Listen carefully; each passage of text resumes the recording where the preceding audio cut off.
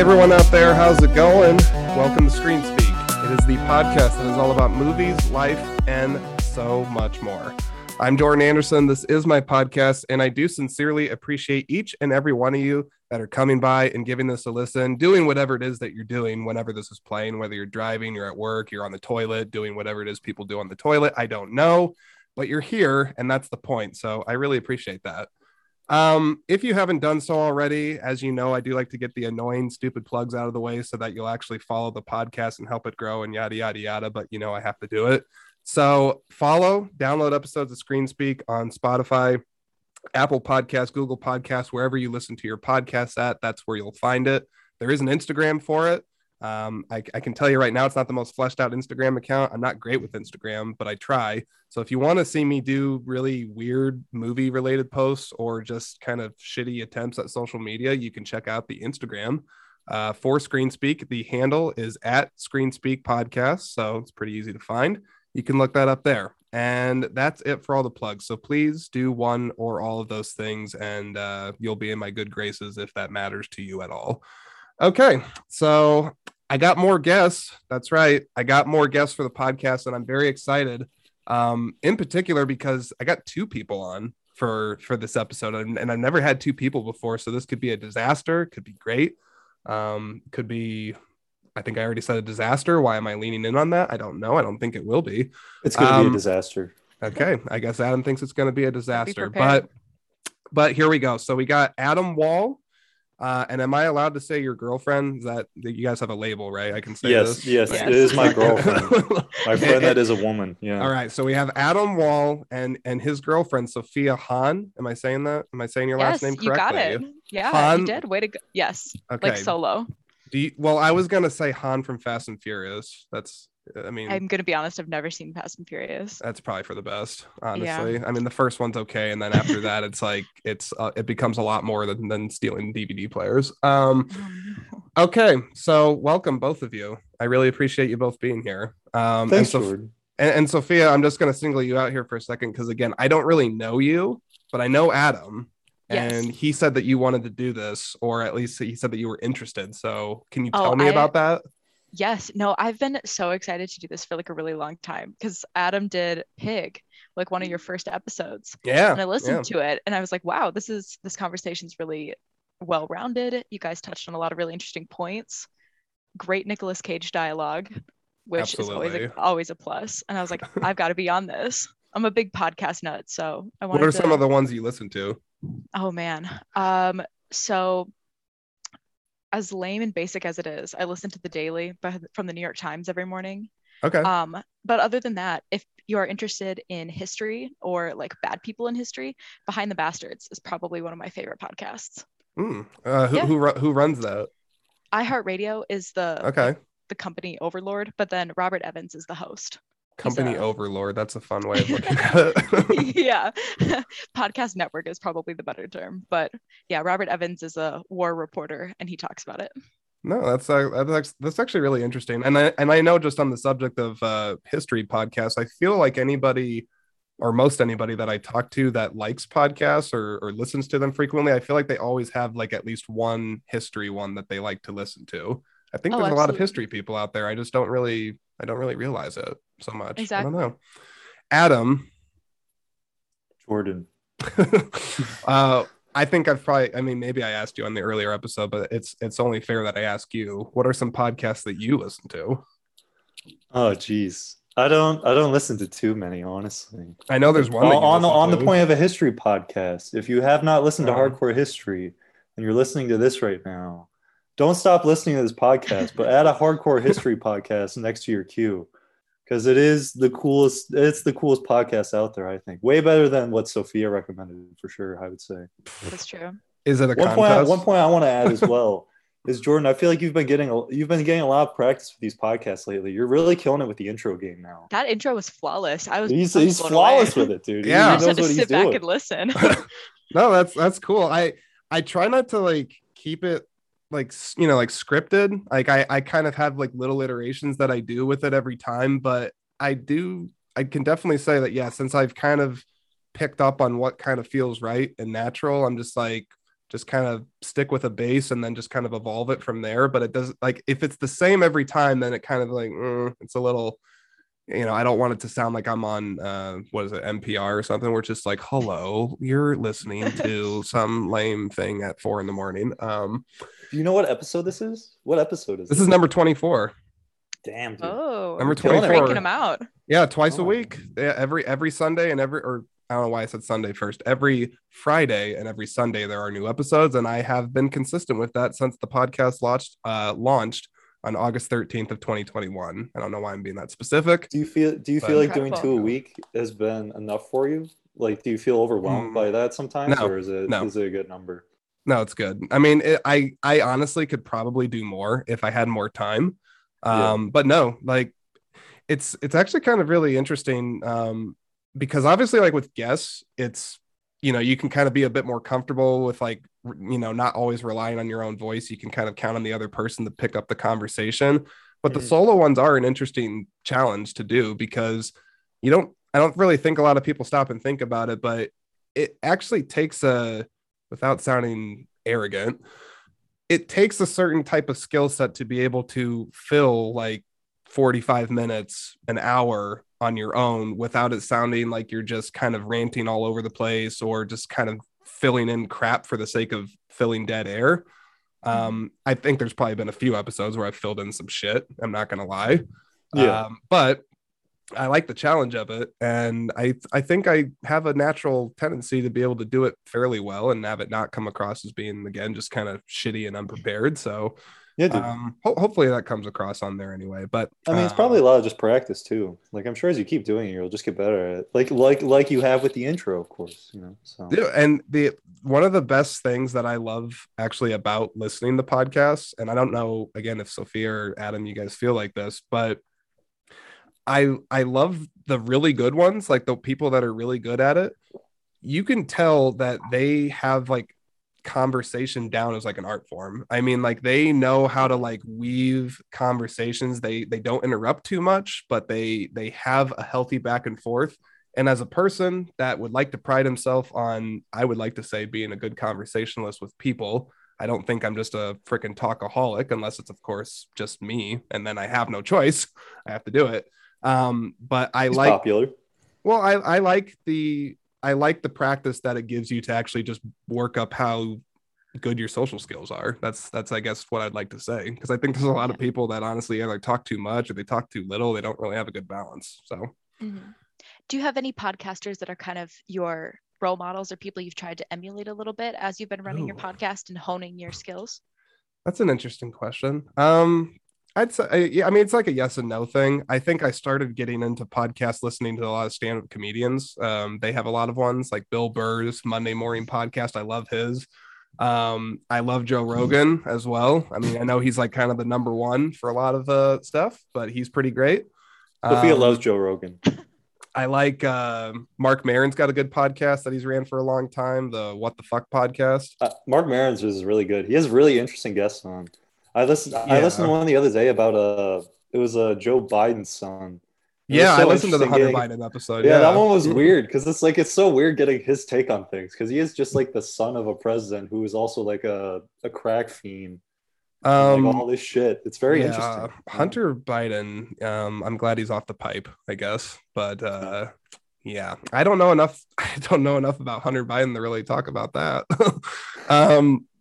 No, but I guess to kind of go back to the podcast question of like ones I listen to, I don't know if there's like any one in particular that's like the GOAT for me, for like the one I like really look up to. But I definitely have like consistent ones like the ones I mentioned, and there's some others too. And again, I feel like they mostly they're more for like entertainment's sake. I don't really think I listen to an awful lot of serious ones. But that said, the ones I do listen to consistently, I feel like there's pieces of them that I try to kind of pick apart where I'm like, I think they do this right, and I kind of like what they're doing here. But at the same time, it's important for me to be me. And so I don't really want to draw, honestly, too much on what other people are doing. I just kind of more focus on the format and the structure that they have that makes their stuff be organized. because I don't want to again be somebody that's hosting a podcast that's just kind of rambling and having it just be like some joke. It's like, no, I actually put a lot of thought into this. So Yeah, I think that's important. And it's clear by the episodes that I've listened to that you've really done that. So props to well, you. I appreciate it. I don't like to be like, oh, like thanks me, but but I'll take a compliment anytime I can get it. So why not? Absolutely. Okay. So are you both ready to talk about this crazy movie? Absolutely. I don't, Adam told you, but I've been prepping. I've been listening to my Okay. Shining podcasts. I am ready. Now, oh, okay. Well, I got to ask about that. You listen Okay. to a now, are you listening to a podcast that's all about The Shining, or are you listening to episodes that talk about it? So there was two. One was doing like a comparison between the book and the movie. And then the other one was a little bit more behind the scenes, talking about more of the making and, how was Stephen King reached out to by Stanley Kubrick? How did Jack Nicholson get in the mindset for whatever scene it may be? Different things like that. So That's kind of trying to get both fantastic. perspectives. Thank you. And had to come prepared, trying to get No, both I'm perspectives on I'm it. so glad you brought up some of those because I have in my notes over here on my second monitor. I got some stuff about the behind the scenes that I found very interesting, and I think they're true as far as I know. Yeah. Because one thing I'll say about this movie, The Shining, and I'll get into like the synopsis and all that stuff like I typically do in episodes on the movies, but The Shining's it's definitely like one of those like legendary movies. It's considered a classic by pretty much anybody that knows halfway anything about movies, and it's not like just a horror movie classic. It's a classic movie. Um, and that said, there's just like I feel like a lot more lore around the movie because Stanley Kubrick is kind of a mythic filmmaker. He's like a weird recluse for a lot of his career, and very strange man. Yeah. I mean, I think he's a genius, but I think he's a pretty out there dude. But anywho, Adam, you're being a Yes. little quiet there, big guy. What's going on? I'm here, man. I'm listening. I'm ready. Are you? Oh yeah, dude. This was The Shining. This was my first time seeing it actually. Now, You Sophia, saying you've it's a seen it classic makes before. me feel bad. Like the classic of classics. And I've never seen this movie before. Well, don't feel bad. Like Don't feel I knew all the like there's the here's Johnny thing and there's like yes. there's like some of the classics in there. Yeah. But I didn't really know about any of that before watching this movie. Or I just all I knew about it was that it was like you're in a cabin and they go insane or something like that. Right. And honestly, Yeah. like I was expecting it to be kind of boring because it's like where can you really go with this? But they honestly they kind of blew me. I wouldn't say blow me away is the right word for it, but they kind of surprised me for sure of like where this movie actually went and what actually happened in it. It was kind of nuts. I don't know. Yeah, this was my third or fourth time seeing this. So watching him watch the movie for the first time and being able to kind of anticipate the super weird sections or even just the more stereotypical horror parts, I loved. It was because even seeing it for the third or fourth time, I'm seeing different things that I probably didn't recognize or maybe didn't understand to the fullest extent when I watched it in high school or at the beginning of college or anything like that. So this is interesting because Adam's a first timer, or we call him a cherry popper or whatever that is for virgin Virgin. movie. Virgin. You're a virgin, right? Okay, I don't know why I'm making that strange, but Adam seen it one time. Sophia, you've seen it 3 or 4 times. You said, Yep. Yep. and I'm the oldest one here, and I don't really want to admit how many times I've seen it, but I've seen it a Really? lot. Okay. So this will be interesting because we have 3 different perspectives on kind of the movie and whatnot. So I think that's going to be really great. What you just touched on the thing, Sophia. What were you just talking about? I wanted to go back to that quick for a second. I was saying that each time that I've watched it, I've seen different things. Yes. Either it's visually or even now picking up on different themes Mhm. that I 100% didn't catch when I saw it originally.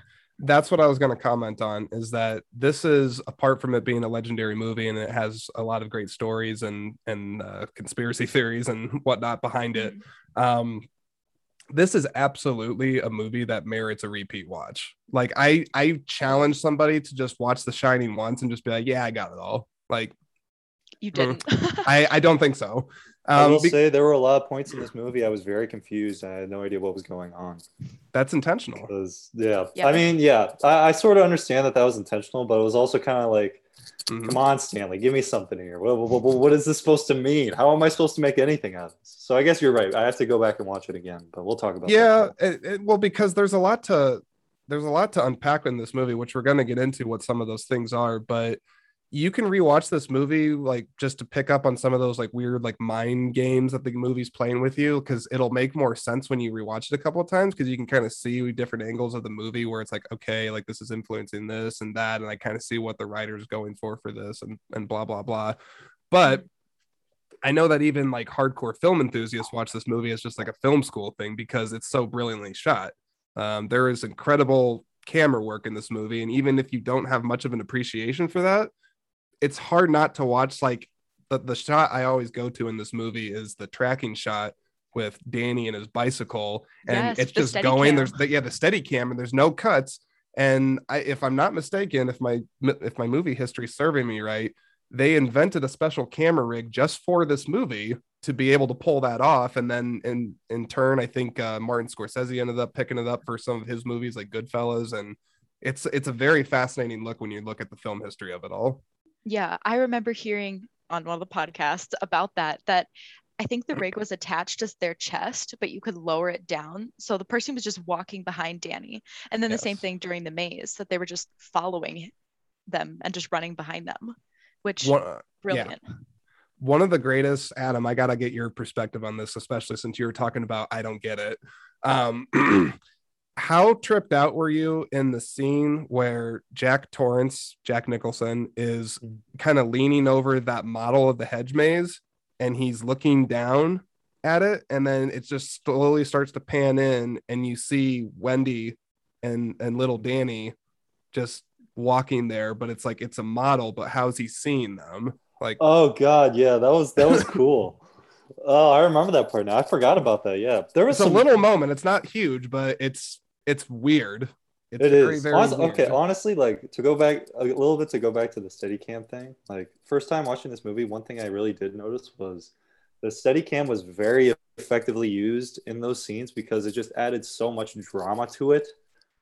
Like I don't know how they did, but the fact that it wasn't cutting and then that every single time you saw him turn and then it would be the next hallway or the next part of the maze just added so much intensity to it because you're like, oh my gosh, he's gonna turn this corner and there's gonna be like 10 dead people around this corner and he's gonna die.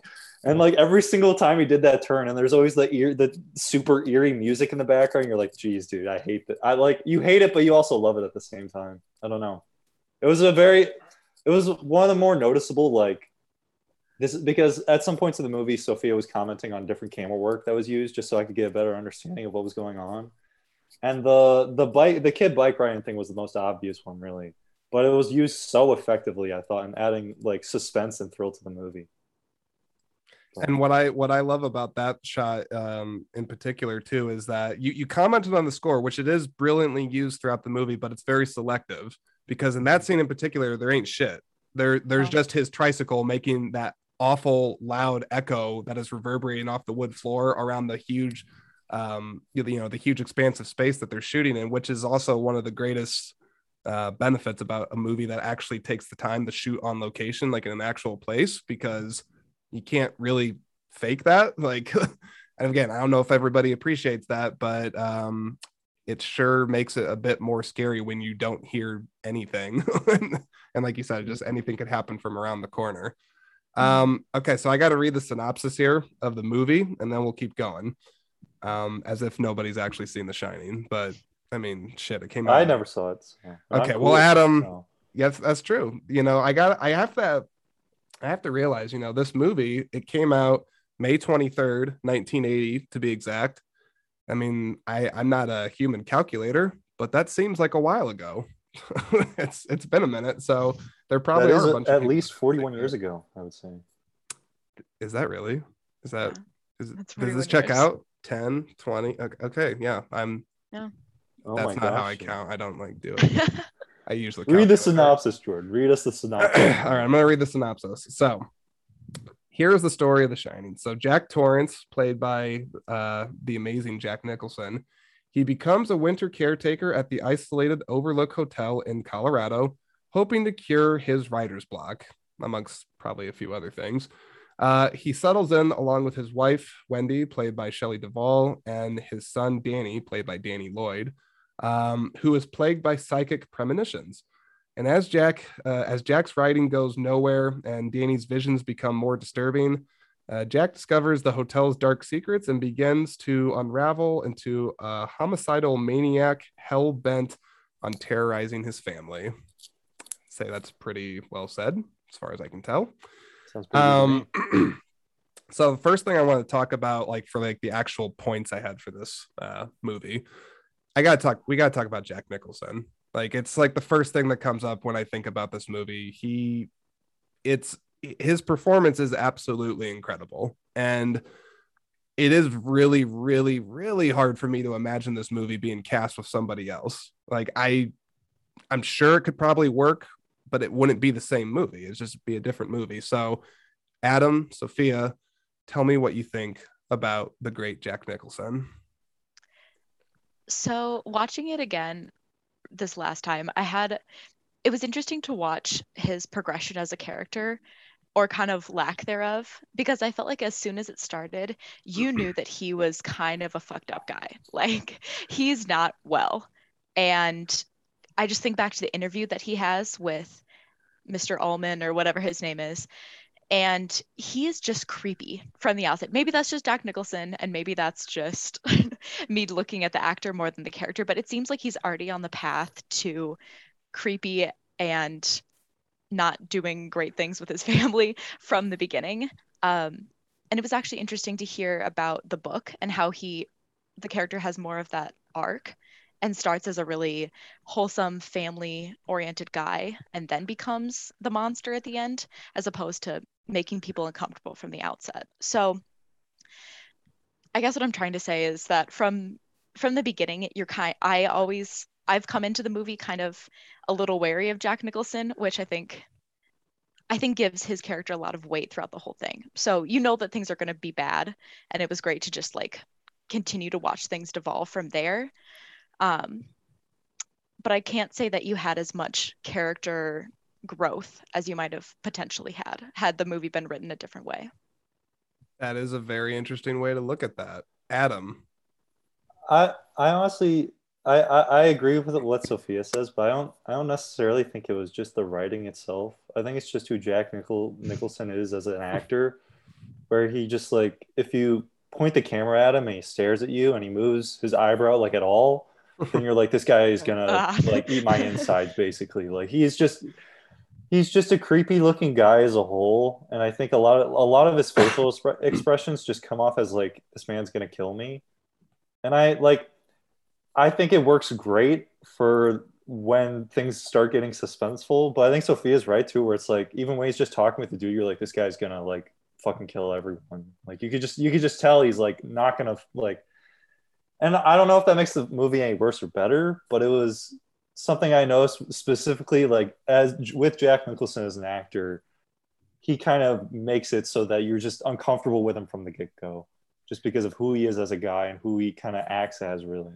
I will say though, like, yeah, him becoming like, when he actually goes crazy and when he goes insane, like, I don't think there is a better actor you could pick to have a person who is insane. Like, he is a nightmare man once he gets going, and like he's such a good actor at being just insane as a person, and like I think a lot of people know that. Yeah. And so that, I think that is the big upside to Jack Nicholson, is he's just so good at being that guy with the axe that's going to murder someone, you know. Yeah.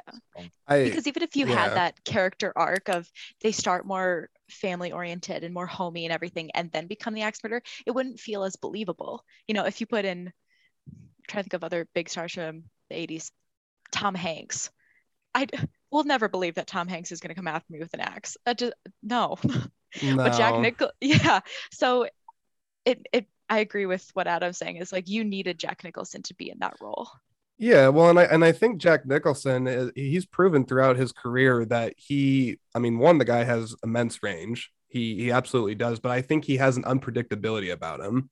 And I think that's probably something that I would assume Stanley Kubrick probably picked up on when they're casting him. And even from the get-go of the movie, I mean, you have the great opening tracking shot in the mountains with that creepy ass music, that it just like it keeps going, and you're just like, oh my god, I'm in for some shit. But I want to talk about that interview scene real quick, because I think to me, and you're absolutely right, because right from the beginning of that, even though you're just like, okay, like he's normal now, like great. You kind of get that vibe that you're like, this guy's he's a little twisted. And I think that the part that gives that away is when the interviewer guy, the Mr. Altman, I think is what we're gonna call him. Yeah. He says, he's just like, so Mr. Torrance, I don't really want to put you off or anything, but well, there was another caretaker up here, and well, kind of killed his wife, kids, and blew his head off, and just kind of. Will that happen to you? yeah. And he's kind of like, it's obviously an uncomfortable subject, and his reaction to the thing is very subtle, but that's kind of, to me, the first giveaway is where he's, instead of kind of being like, oh my god, this is horrible, like I need to talk to my wife, or like he doesn't really question it that much. He's just kind of like, well, my wife, she's a ghost movie fanatic, and like I'm sure she'll be fascinated when I tell her. Like, no, that doesn't bother me. I'm like, I don't know if a really normal guy would react quite that way to hearing that news. Yeah. Maybe that's just me.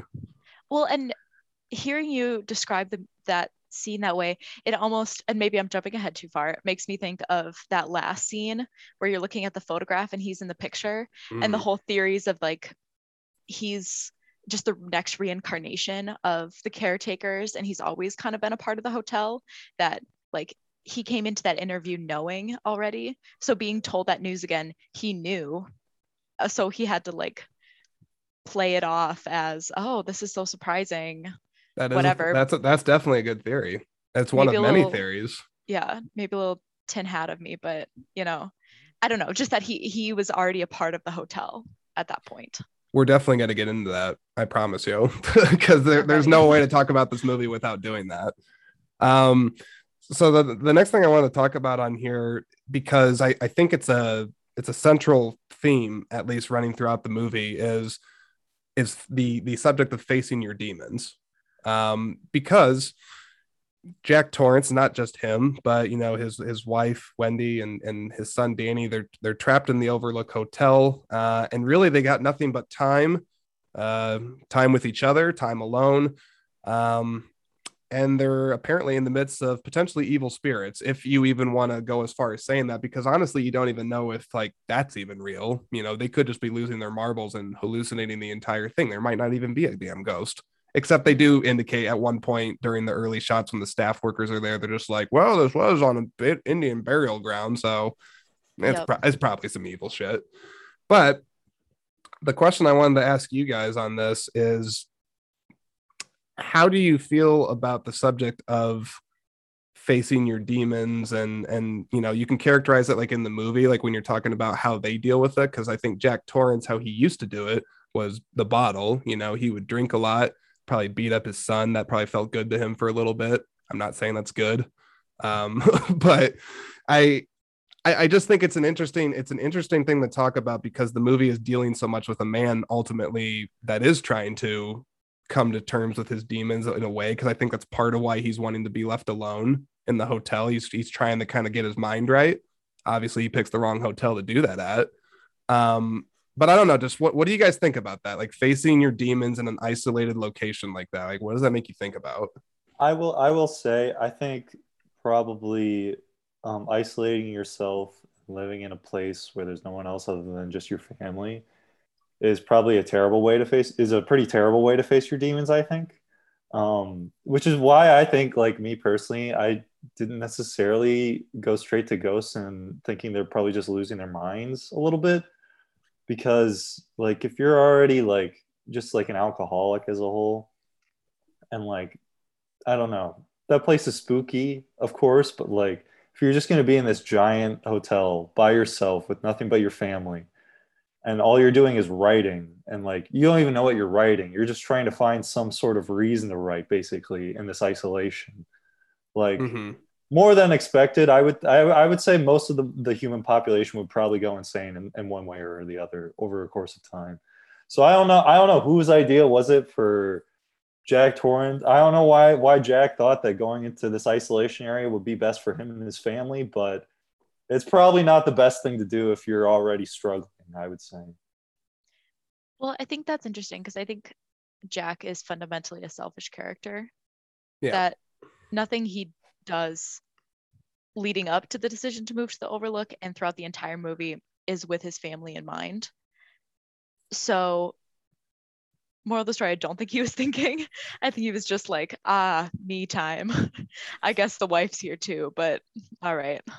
So but to answer your original question, Jordan, I think it adds an interesting level of grounding to the movie to have that element of facing your demons, because you do have all this fantastic stuff happening around you that you can't really explain, but to have that really human element to it changes it. And I think it can throw people off or distract them a little bit, because you go into the movie not expecting to have really real human emotions. You expect to be scared. And having something that serious as alcohol abuse or physical abuse within your family is not something that people want to experience in that moment or like think about. So it really throws a wrench into it. But I think Kubrick knew that, obviously, and made that another element of it and kind of change it to more psychological. Well, so let me ask. So, Sophia, you said you read the book, right? Have you read the book? I have not read the book. Okay, you haven't. Adam, have you read the book? I have not, no. Okay, so see, I haven't read the book either, but I was curious. Like, I mean, I wish I had read the book and whatnot, but I was kind of curious, like, if they had if the characters had those attributes in the book versus the movie or that kind of thing. But aside the point, I do think that for a movie like this, and in particular, this is a slow burn movie. It's deliberately slowly paced, which can maybe kind of throw some people off from the beginning. But I think you need to have that character grounding, as you were talking about, to have you be invested in the people. Because if you don't, the scares alone are not going to really grab you that much.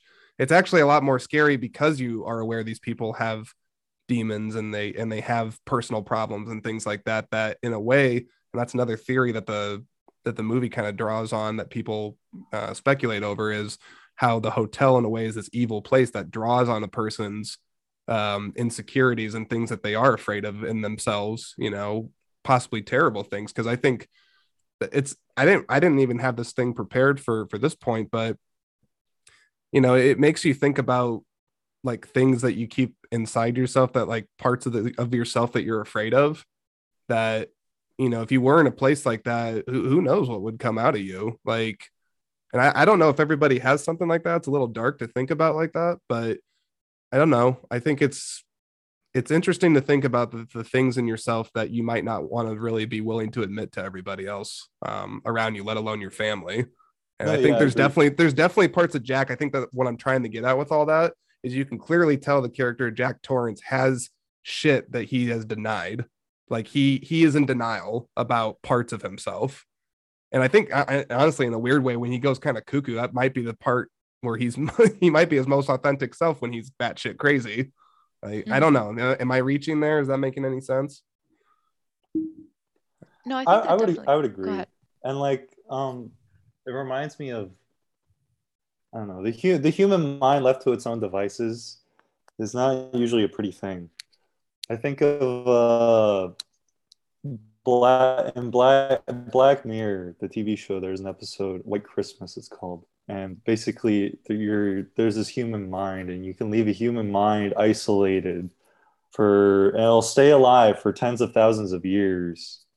And basically the mind just breaks after a while, because if you think to yourself, like, I can maybe be by myself and bored for like 2 weeks, but if you had to do that for like 5 months even, like, oh dude, I would be off the wall. I would be seeing ghosts so much. I would be going crazy.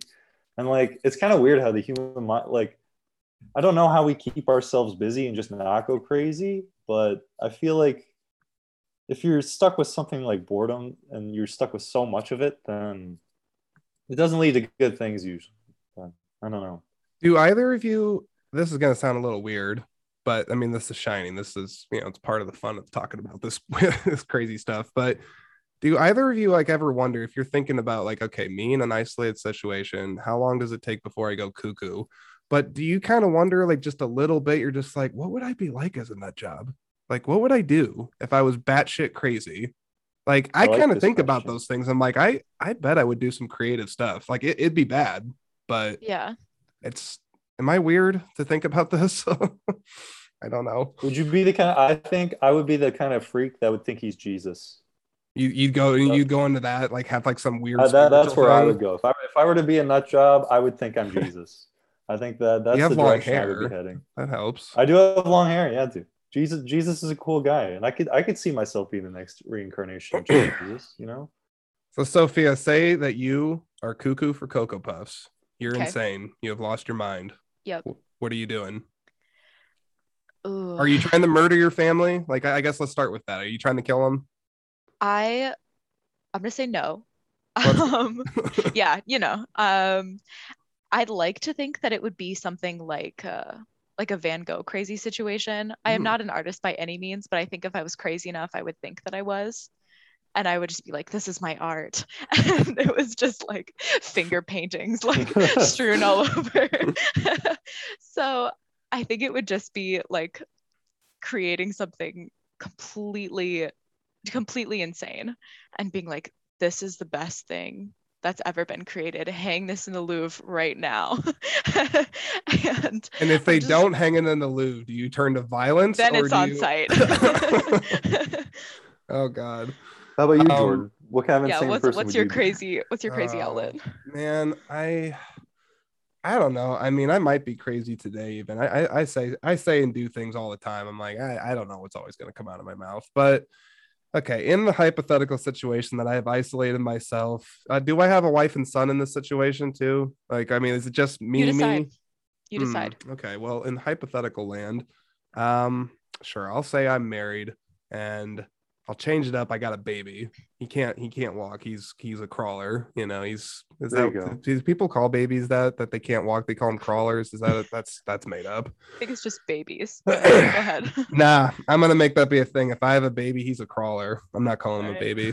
Okay, so in this hypothetical situation, um, well, I definitely don't think I would turn to violence right away because I don't think I have kind of the aggressive undertones that Jack Torrance has. It's not really me, but I can be pretty sarcastic and I can sometimes have a peculiar sense of humor. So I have a feeling as I start to lose my grip with reality, there would be things that would be hysterical to me, but nobody else would find it funny. So I would start like laughing obscenely at like nothing. Like water You could have be your running. I Joker just like, moment.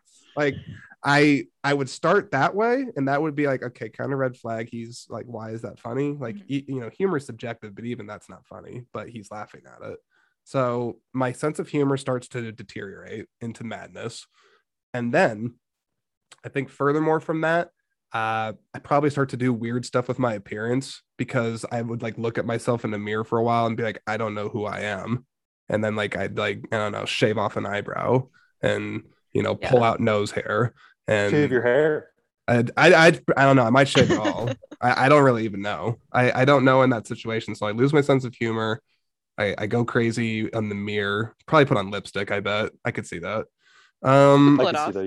Yeah, Yeah. No, you seem like a lipstick kind of guy. some feminine features. I shaved this off. I have a very pristine baby face, so I could maybe do something with that. Um, no, but then honestly, I think what happens when I go full blown crazy, I don't think, like I said, I don't think I would attack people, but I do think I would perhaps, like, I don't know, crawl around like an animal, maybe run around and think I'm a zebra.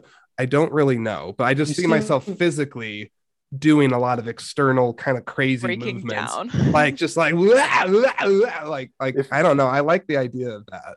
So to something me, like that. Jordan, you seem like a guy that would do a lot of yelling. Like I feel like you would Yeah, just yell random nonsense. You'd be one of those kind of guys. I could see it because, like I said, I You mean, really you got a lot on your mind, man. Like you do this podcast, you do a lot of talking to yourself anyway. So I feel like it's true. you would do more of that, you know?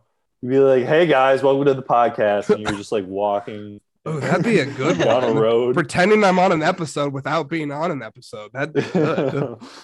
Be like, what are you doing? Be like, Exactly. I'm live streaming right now. Like, no, okay. No, you're naked. Stop. Am I naked in this scenario too?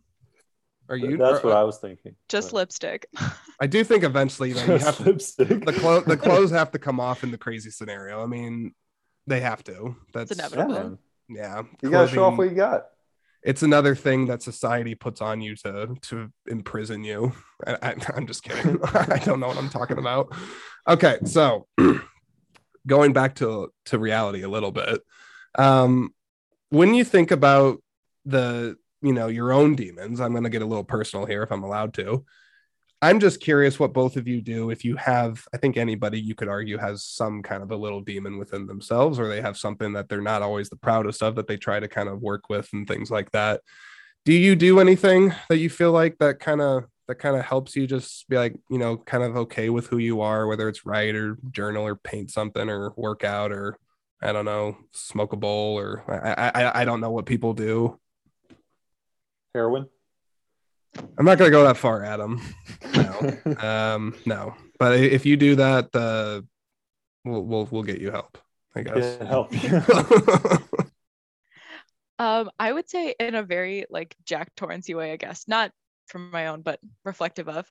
I'm a big journaler, so journaling I think is a great way for me to like work through things. I might take some of the things that like I write about and talk to other people about it and get that external feedback, but it's a great place to just work through things in a way that there's obviously no judgment. I could just go through pages. Other than that, I'm a big runner as well, so just go. Just take some time, be by myself, but running's work great. through things in a more healthy way. I don't know. Adam, what about you? I tend to be more of just like a distraction type. So I always just like look for someone to talk to or for something to do. I'm a pretty social guy, so it's like I don't like if I'm in a tough situation, I don't really ever like being alone. And like it doesn't really matter what I'm doing with someone else as long as I'm like not just like sitting by myself and thinking to my thoughts.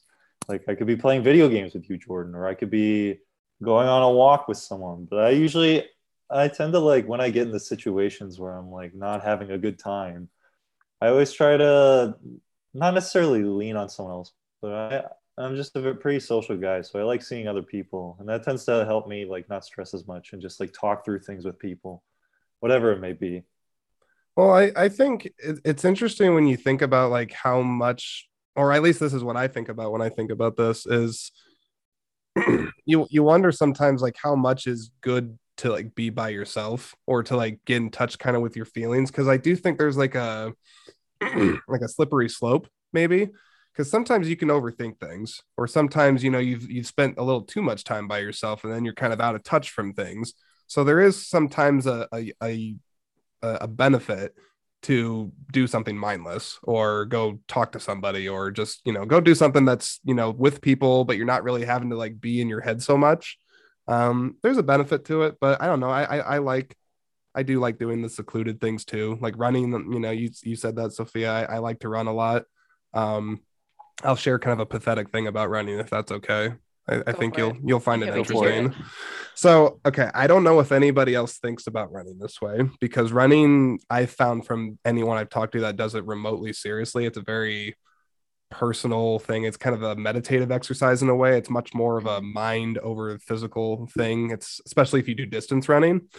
But here's my sad, pathetic truth on running sometimes. I'm not saying I think this all the time, but sometimes. I know sometimes if I've had like just a difficult day, whether it's in work or life, and I've like been struggling with doing something all day, like some really hard, like mental task that I'm like, I feel dumb. I'm like working my ass off on this and I feel stupid all day.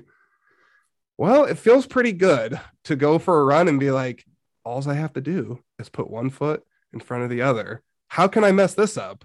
I'm like, this Can't.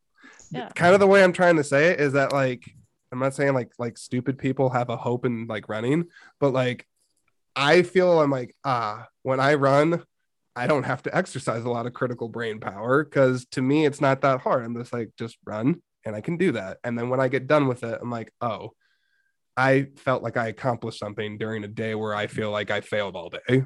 I don't know Yeah. if that makes sense. It's funny in my head, but when I say it, it kind of sounds, but anyway. No, I don't think that's pathetic at all. I think that because there's definitely days that I fall into that same category too of like I know that I can get this done either if it's running or like I also weight lift too. So it's like I know that I can do that. Like I know that at any day, no matter the situation, my body is capable of doing that one thing. And then it's just crossing that off the list. And then it's like, okay, maybe I'm in a better headspace, maybe I'm better equipped to handle whatever it was that was causing me problems before. But regardless, I know that I am able to do this thing. So I That's well think said. Yes. yeah, I don't think it's pathetic at all. Yeah, this is part of my personality though. I'm very self-deprecating. I love the shit on myself. I'm so good at it too. Like it's a favorite pastime of mine, just like taking a crap on myself. That sounds, Absolutely. I shouldn't say like that's a strange visual to picture, but anywho, I Piece got of shit. a piece of garbage, piece of trash. Adam, where? Okay, I know no one can see you, but it is dark in there, my friend. Can you even see? I can, yeah. If for people that are listening, I am currently me and Sophia are in the same house currently because we're at my house. Why don't But you she is share my where you're girlfriend. recording from, though, my friend? But I am currently in my bathroom using her laptop because I felt like I would be a good boyfriend and give her It'd be the the comfy chair chivalrous with my thing to comfy do. gamer headset. Dude, Yeah, I'm just doing what cool boyfriends do personally. But It's true. yeah, dude, I'm currently sitting in the bathroom, and I kind of prefer dark in here because the light is kind of like really bright. yeah, And no, you guys can turn still that see me off. with the darkness. You could still see me anyway doing that. But With your Yeah, dark sweater, it kind of just makes you a floating head. But it's true. I think that's fun. Yes, I like you shaking your head around like a demented person. Yeah. That's amazing. It's in keeping Um, with theme. it you is. Yeah, I was gonna gotta, say Jordan, it's you gotta get video podcasting.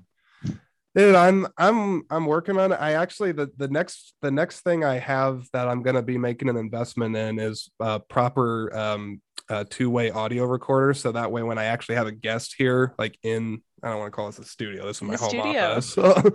But when because I like to have guests here in person if I can. And I've done that now several times, but I don't have a proper audio recording system to have two independent audio channels running consistently against each other without there being echoes. So I've done research, and long story short, I just have to purchase this audio splitter thing that allows me to do what I need to do, so I can be professional and not just doing the Lady and the Tramp thing. Because if you see this microphone here, the person sits on the couch like right over there, and then like we kind of got to be like, it's not like don't kiss me kind of thing. It's a little strange. Okay, so I had a note on here. I don't know why. It's got nothing to do with the topic we just talked about, but it's interesting because I just kept thinking of the Overlook Hotel. There's a lot of long hallways in this movie, and there's a lot of empty rooms and just big empty spaces, big empty rooms and long hallways. And I don't know, it got me thinking. I'm sure both of you have been in a space at some point where you're like, there's a long hallway. I don't know if I want to go down that. I mean, am I alone in feeling creeped out by long hallways with no people? Oh, absolutely. Absolutely. I don't know if it's just a visual thing because I'm expecting something to come out of that long hallway. I can't do it. I actually, now that you say it, have you seen the movie it's Invisible Man? It was the reboot that they did like 2 years ago. I know the reboot. It's got Elizabeth Moss in it, but Yes. I have not seen it. I've heard it's good Okay. Okay. or it's decent. I You mean, should is it watch. good? It's really good. You should watch it. I don't want to Yeah, I don't don't want to give it spoil it. away because I it is a movie I will watch hopefully sooner rather than later. But yes, is there a lot of invisible or not invisible, but is there weird hallways in that? It is, yeah, or just like long lingering shots, like what you're talking about, Mhm. where you're waiting for something.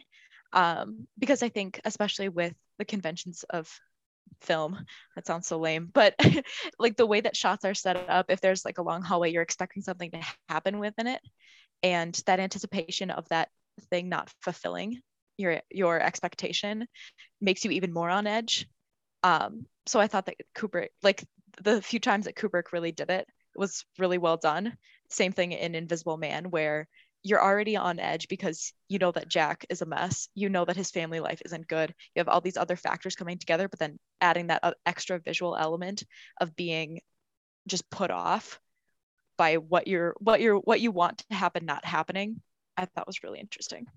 What I thought was a very interesting point on the subject of the hallways is now I'm sure the both between the three of us, we've all seen a number of different horror movies over the years and whatnot. But I feel like a trope that gets tried a lot and still today is let's say like the protagonist of a movie turns around a corner, there's a hallway, and then like it's like, flashing tweaky lights. It looks creepy. Like it looks like I shouldn't walk down that. I'm going to get murdered. Like that happens, I feel like, as a trope in horror movies all the time. But interestingly enough, with The Shining, there are all those long, creepy hallways and whatnot, but a lot of them aren't really dimly lit. In fact, most of them have normal lighting, but in a way, it kind of makes it more unsettling because there's not like it's not like the character's going to go around and be like, oh, okay, there's some creepy shit going down at the end of that one. I'm not going to go down that. But there's like a more like realism creepiness to the whole thing, I guess, because they're not relying on that blatant visual imagery to try to get you to be afraid of it. I don't know if that makes sense, but that's a really good point, actually. I never thought about it that way, but you're totally right, where it's like in the movie where it finally turns around, there's the twins there. They're like, and at the end of hallways in general, it's always like very well lit. Like you will see something if there's something there. You're just like anticipating like turning that corner and something being there, but it's not necessarily because it's like dark or anything like that. Adam, go ahead. Sorry. I was just gonna say the lighting in this movie as a whole is just very like, and the visuals especially are just, all of it's just really off-putting. I don't know what it is, but like it just doesn't feel right. And he does a very good job of it. I'm not sure if it's like the angles, like I can think of a specific, like the angle with the bartender when he's sitting there having a drink and he's looking back at the bartender. The bartender is just like, I don't know if it's the lighting is off or something like that, where it's just shining on his eyes, but he doesn't look real. He looks like some sort of like plastic man, or like he's just staring into your soul like a demon. I don't know what it is, but the lighting of it just is so off-putting, and it just makes the movie as a whole that much more creepy. That's a great point, though, with the bartender, though, in particular, because I love the Gold Room in the Overlook Hotel. Like that, I wish I could have a drink at a place like that. That would be phenomenal. It's an absolutely gorgeous place, and the whole setting overall for the movie, it is a pretty place. I mean, if it wasn't haunted, I would probably want to go ski there or something. But the bartender thing, that was interesting because when they first reveal him, he is lit in such a way that, and obviously the actor's like kind of like staring like really intensely. He doesn't really blink that much, and there is kind of this like you're like, this is not truly human, kind of like there's a strange element going on there. But Adam, I want to ask you, because I feel like you're going to have a good response to this, maybe. So you were talking about those twin girls, the ones that was like, come play with us forever and ever and ever, and all that thing. I'm curious right now, say you come around the corner, those twin girls are there. What are you going to do? Do you go play with them?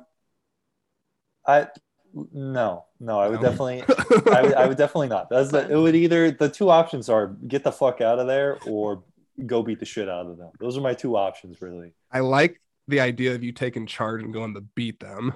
Like, what could they possibly want? What could possibly happen that would be remotely fun? Hanging out with two twins in general are just creepy. Like they're not cool. They need to be split up. What if the twin girls, they actually have just no malicious intent? They just want to play with you.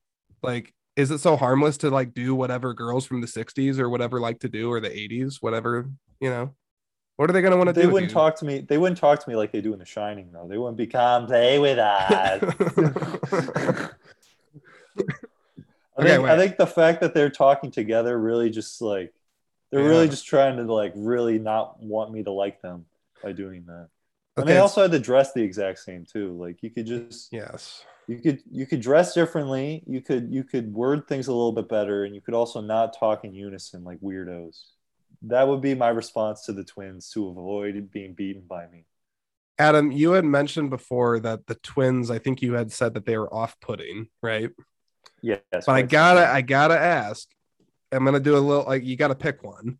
Who's more off-putting, the twin girls or naked granny? Oh Oh, God, that dude, scene was Nick. so bad. I couldn't watch it. I've seen that movie how many times and I could not watch it because I was like, I don't make me look at this hag. Yeah, it's that whole scene when like the curtain goes back and like she's like coming out of the tub, and I mean she's an older woman, but like she's It's I get chills thinking about that scene. It's Sophia made a good comment while we were watching it about how like we're still not sure exactly what it is, but it might be the carpet or something. But the whole shot of like as soon as he walks into the room, and I think it's because the camera is Jack's eyes specifically. It's just you feel like you're in a dream. Like you don't you it yeah. does, it's definitely not reality as soon as you enter that Mhm. room. And I don't know how exactly Stanley Kubrick does it. I don't know if it's with the carpet or if he does some sort of lighting trick. But like as soon as you enter the room, you're like, this is not right. This isn't reality. Something is going on here. I don't Hmm. know what it Yeah. is though.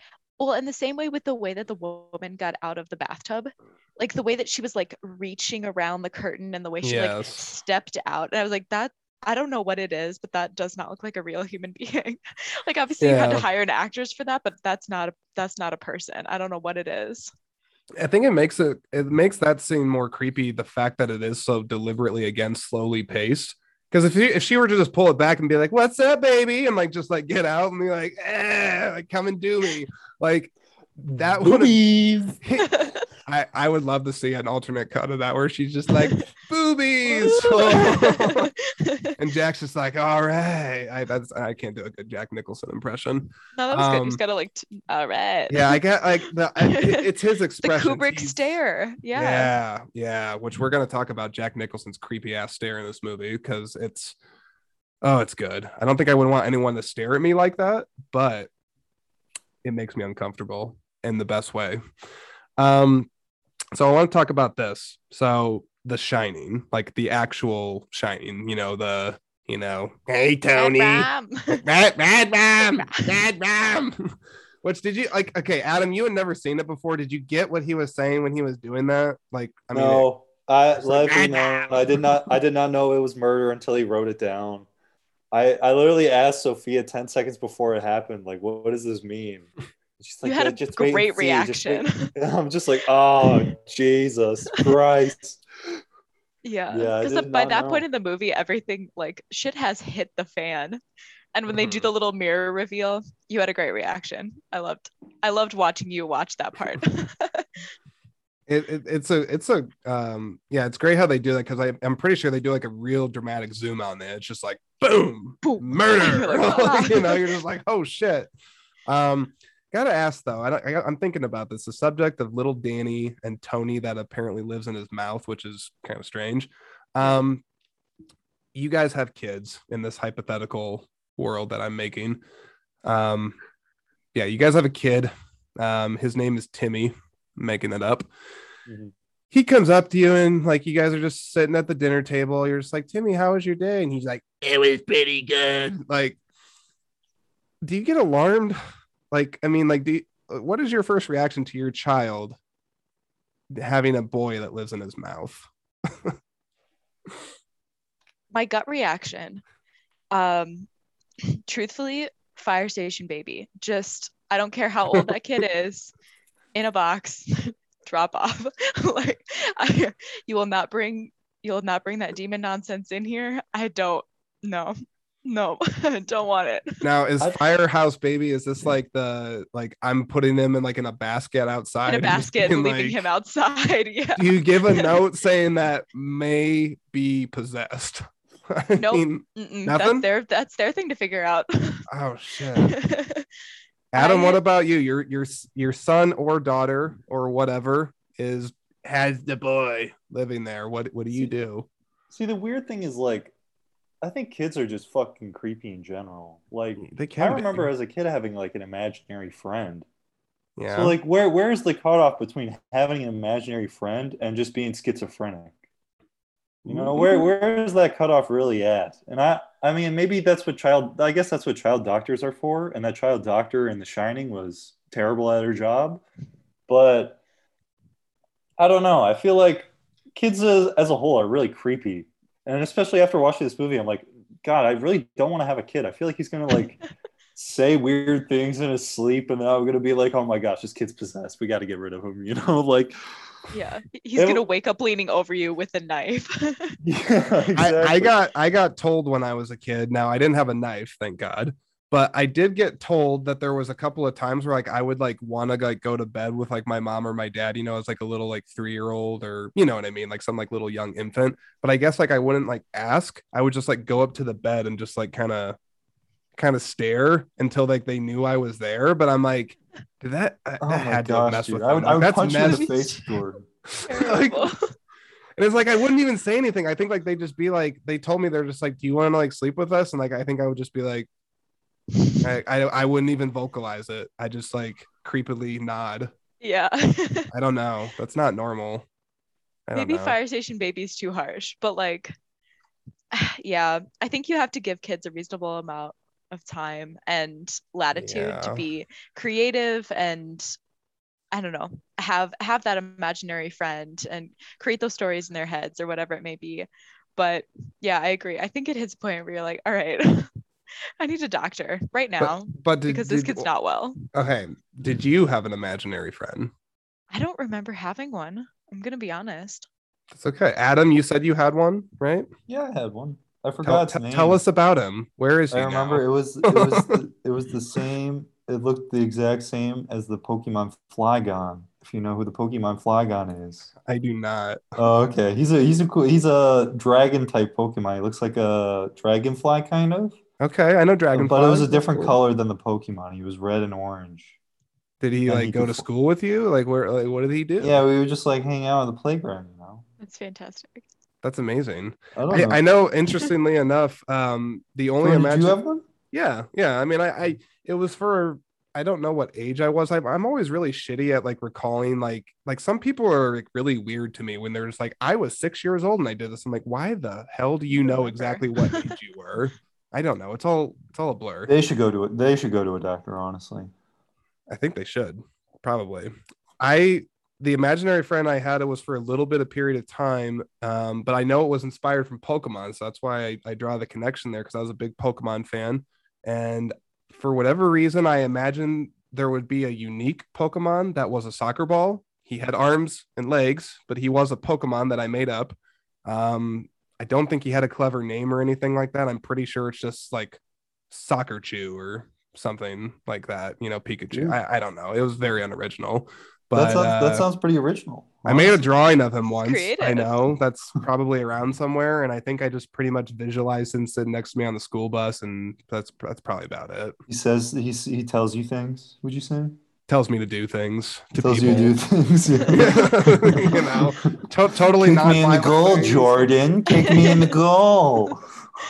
Yeah, that's I'm just trying to think like if wouldn't that be great? Wouldn't that be a great thing to do in a meeting sometime for like work or something? If you're just like, how's everybody doing?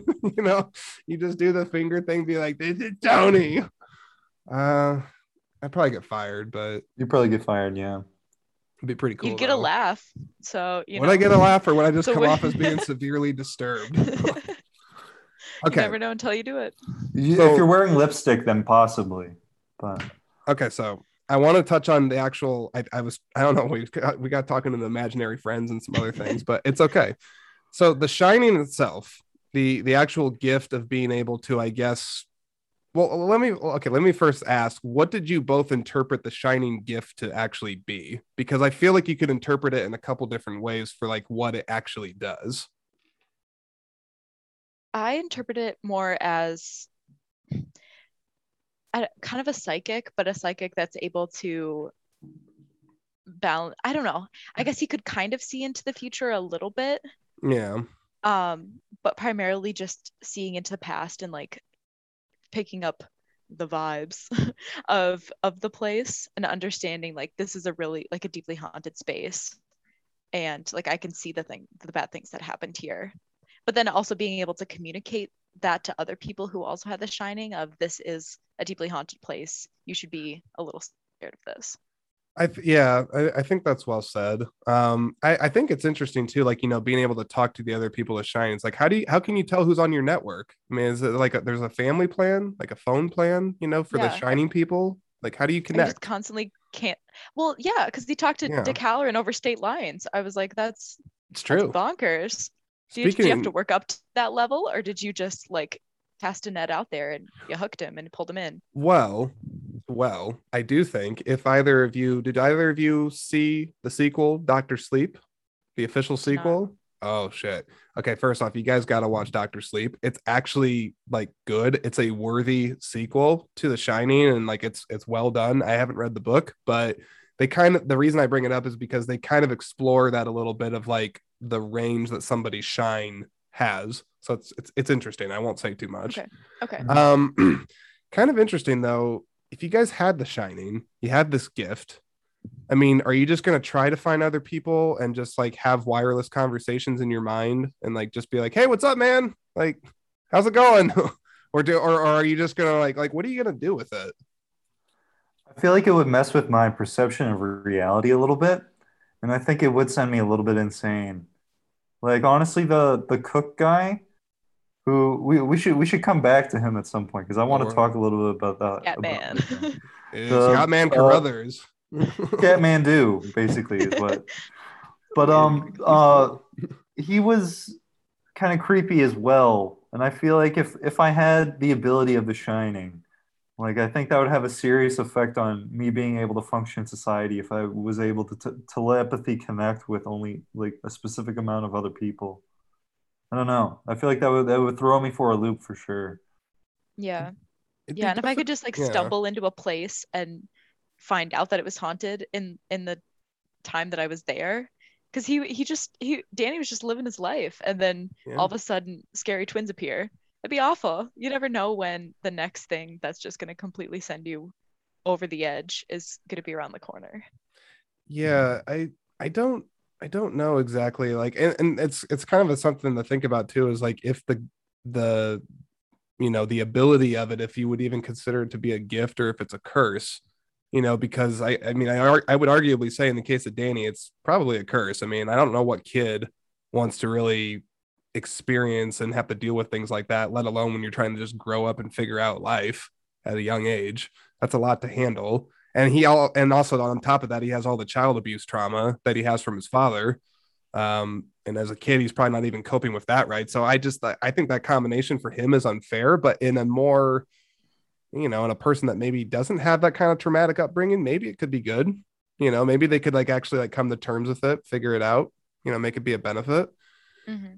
But I don't know. I would want to have more conversations with Dick Halloran, Scott Man Carruthers, Adam. I know you want to talk about him quick. I gotta ask because it's a scene I still haven't really like been able to like figure out. I'm like I don't even know if it means anything, if it's weird.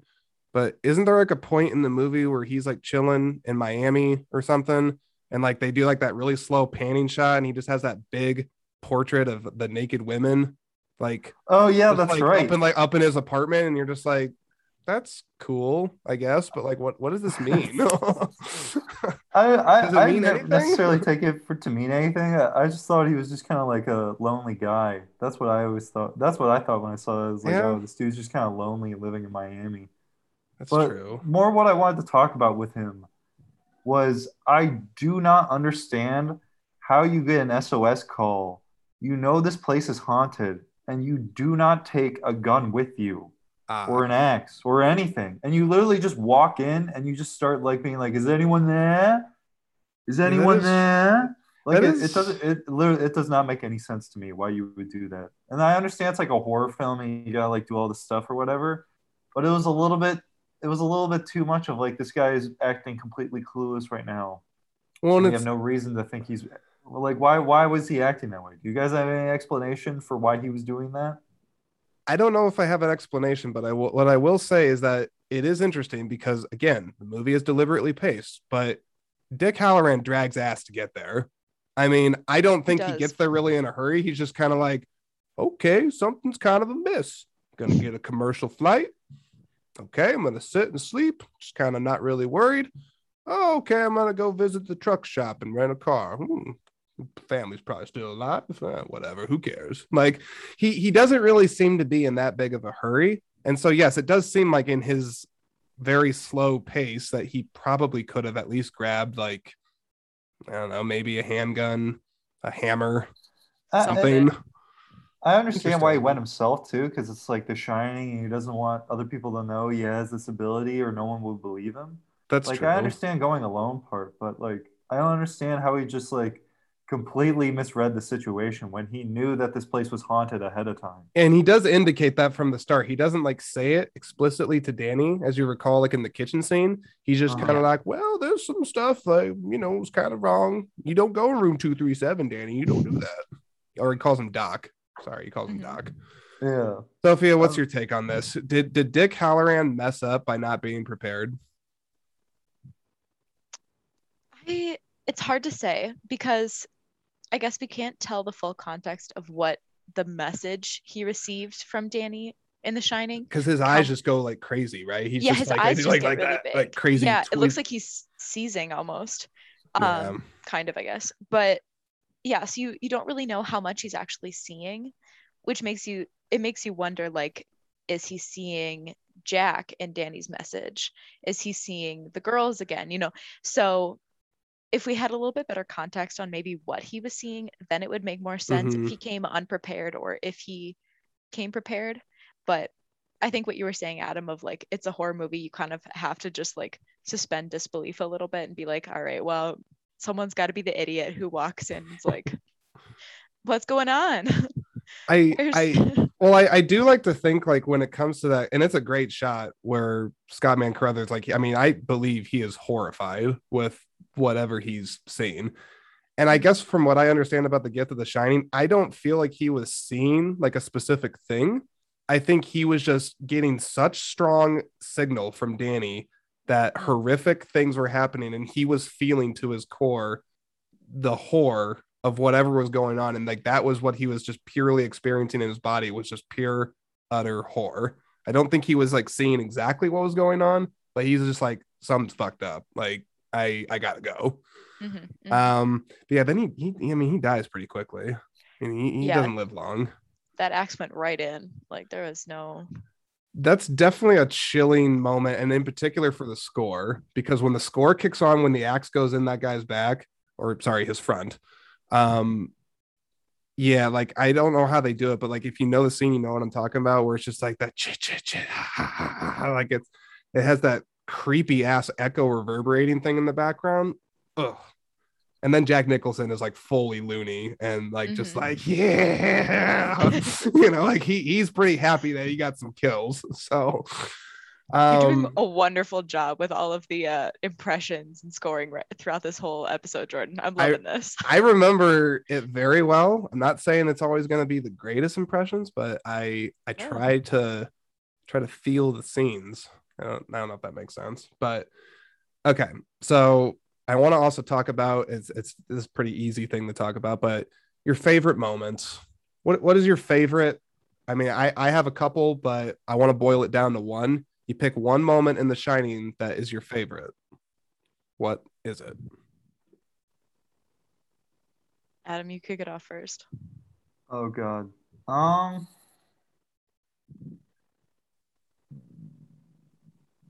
Jordan, do you have one? I do. Oh, I have. I tell have yours first, and I gotta think about that. I have three, but I will focus more on one. So one, I just love all the instances. There's one in particular, but any instance where the camera just lingers for a long time on Jack Nicholson's deadpan stare. I, for whatever reason, really like that. And I'm just like, this is fucked up. Like, I just want to see how long I can stare at him without getting creeped out. So I like all the scenes where he stares. I like all the scenes in the bar, because I think those are some of like the most like weirdly, I don't want to say philosophical scenes, but there's some like, the conversation that he has with the bartender is just very interesting. And so anytime they cut to that, I was always like really transfixed on what he was doing. And then even thinking, I'm like, is he actually even drinking? He probably isn't. Like, it could just be made up. He could just be like sucking on his thumb for all I know. I don't know. Yeah. But no, my favorite scene, it's it's not the axe scene, but it is definitely the climactic scene where Wendy comes in and discovers that he's been typing his lovely book. Dude, yes, that was what I was about to say too. Because that's I my mean, favorite like scene. the movie's been building to like this moment where you're like, okay, someone's gonna have to figure out that he's insane, that like this place is fucking evil. And that scene happens. And in particular, again, I gotta go with the slow, I don't know what type of shot it is, but when the camera is going back up slowly on the stairs and Jack is just kind of crawling up towards Wendy and she's got the bag, she's like, get away, get away. Ah! And he's just like, come on. Like shaking his tongue at her. He's just like, I'm not gonna hurt you. I'm just gonna bash your brains in. I'm just gonna bash them the fuck in. I'm just like, I am so like, this is such next level acting here. Like that scene is perfection. It's perfection. Unreal. Okay, yeah, that's my favorite. No, scene. I definitely agree with that. Yeah, he's crazy. Since you said a couple, I'm also gonna say a couple. I'm circumventing your rules.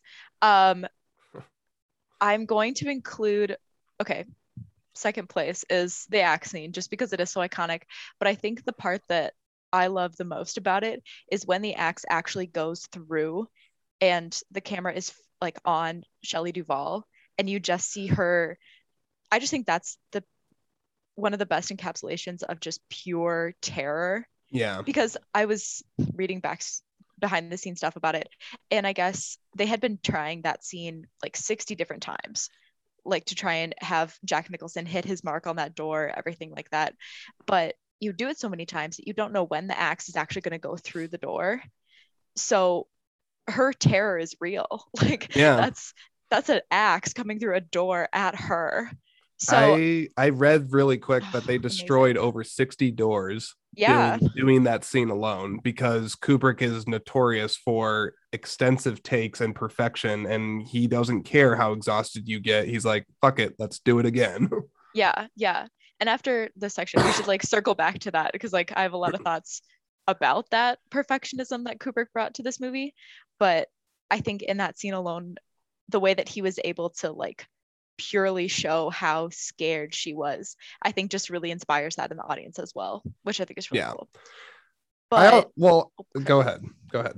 Okay.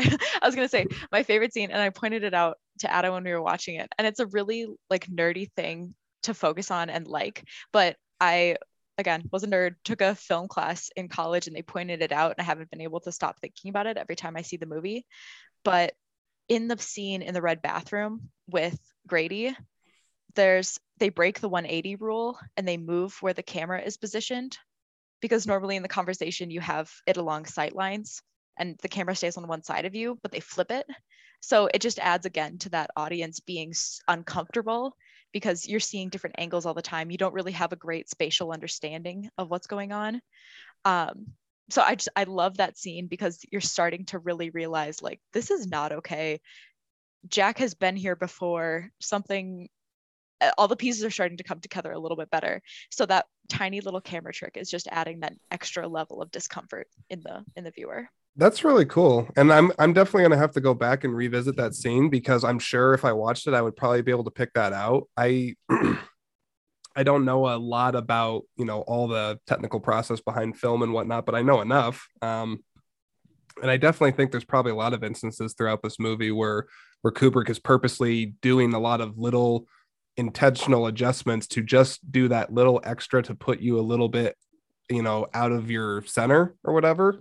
Even if you're not even conscious of it, because this movie is supposed to be, I would say in part, supposed to be a very visceral experience. You're supposed to be kind of having your senses fucked with for the majority of the runtime. So that's interesting. And I did not know that. So that is cool. Just a weird technical thing that it makes me notice it every time I go through that movie. That is awesome.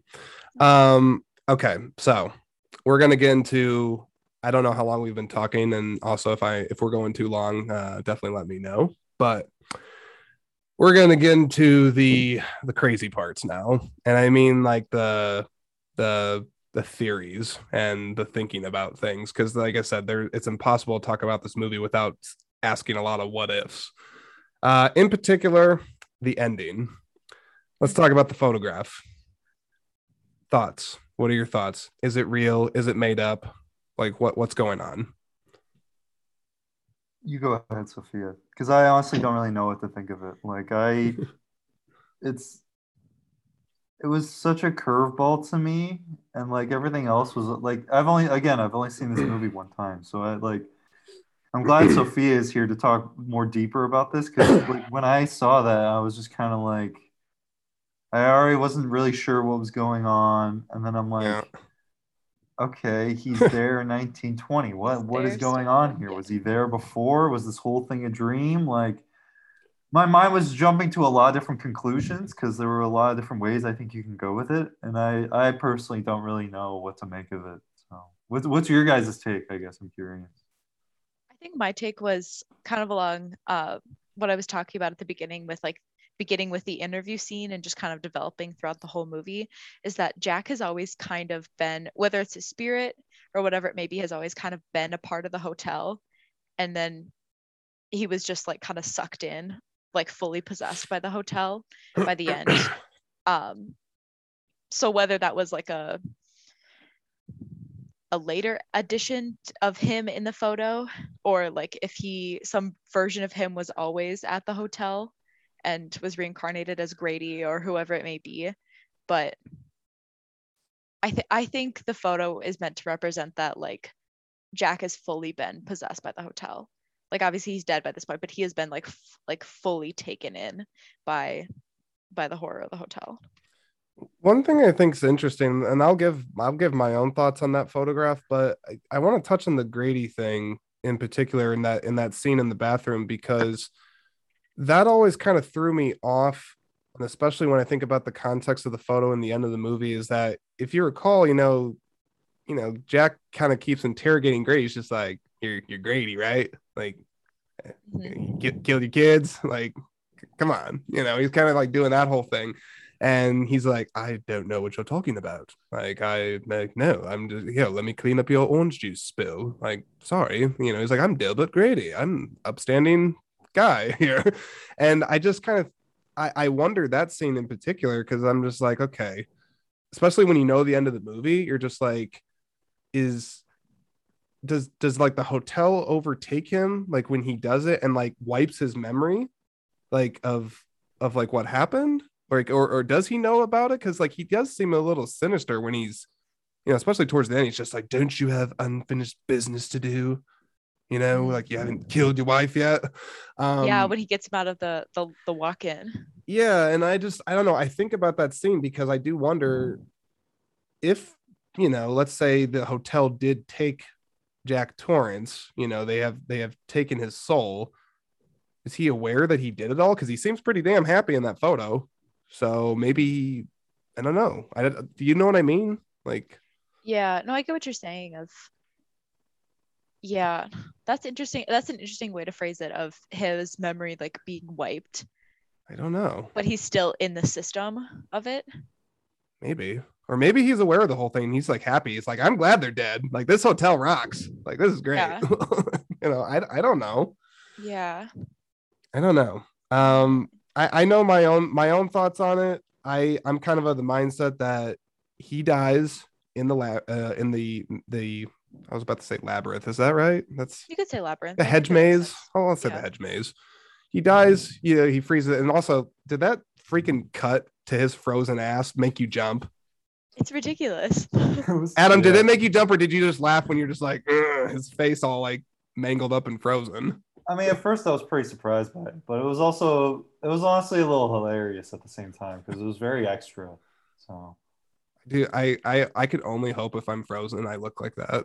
That would be cool. Mm-hmm. But no, I just like I think he dies out there, and I do think that the hotel is so evil that it took his soul. I definitely think that he's not going to heaven. Like, nope, he is now forever a part of the hotel. But as far as the 1927 thing, because that's the thing you got to kind of wrap your head around, is like, okay, like, so then does he just permanently get sucked into the past? I'm going to assume yes, because I don't know if they fully explain like when like all the Indian burial ground crap happened. but it does seem like even the ghosts that were haunting them were from the past. It didn't seem like they were from the present. So my guess is that yes, the spirits of the hotel are like perpetually trapped in the 20s or something. That's just like they're stuck in a time loop. I don't know. That's how I think about it. Yeah. And then The I time just that think, well, go ahead. I was just gonna say to your point about them being trapped in the 20s, like they were at the party where he runs into Delbert Grady. They're all dressed up in 20s dresses and everything like that.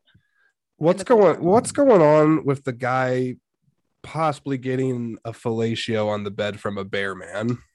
Do we know what's going on with that? We were talking about that because I told him, I was like, I don't know what this is. Be prepared that this is gonna happen. It's kind of fucked up. I don't know what it is. Yeah. And maybe they just put that scene. Maybe that scene, like Kubrick's just like, let's just throw it. Wouldn't it be messed up if a guy was a bear and he was getting some sexual favors like that? Like this movie's already kind of gone off the rails, so like we'll just throw that in and people will speculate about it like crazy. I don't know. I can never figure out that scene. I think you could say that about a lot of this movie though sometimes too, where I feel like you can honestly say Stanley Kubrick was just maybe going insane, and he's just like, let's fuck with the people on this one, guys. Let's throw in this old hag that'll never be brought up again. Yeah. And she's just gonna be old and creepy. Or let's throw in this dude that's getting sucked by a dick by a dog or something, just to fuck with people. Yeah. Know? And we'll put this end date at the end, and we're not going to explain anything at all. We're just going to do it so we can make people think, But it's part of what's here we made all this are. We're movie. typing away. We're talking about this and being like, oh my gosh, Stanley Kubrick, he's so interesting. Oh my gosh. He's so maybe he is just fucking with us, Yeah, because and that's going to lead me on to the next point on here is talking about the great conspiracy theories, because there's so many. Oh, there are so many. Now, I noted a few that appealed to me, but I don't know. I want to touch on this, Adam, though. Is Kubrick, it's like you have to wonder, because a lot of people are like, he's some genius. He's trying to tell us about the Apollo moon landing, man. Like he faked it all. Like they do all this stuff where it's like, nah. Like what if he was just like, I'm going to make this movie. It's going to just mess with people. I'm going to throw in a bunch of shit. None of it makes sense. And no, it doesn't have any deep-seated thought. I just thought it'd be interesting to see a man bear pig give a guy some sexual favors on a bed. Does this stuff, so does the hag thing and the fellatio with the dog, do these things happen in the book? Do you guys know? I heard that the thing with the dog happens in the book, and apparently, because I looked it up because I was curious, the man in the tuxedo was like the owner of the Overlook. Apparently in the book, Jack goes down this whole rabbit hole of trying to figure out who the owner was and trying to connect that to like his mind kind of falling apart. And apparently like the man in the tuxedo was the owner, and the guy in the dog costume was, because I guess the owner had a fall from grace and had something to do with the fact that he was like messing around on the side.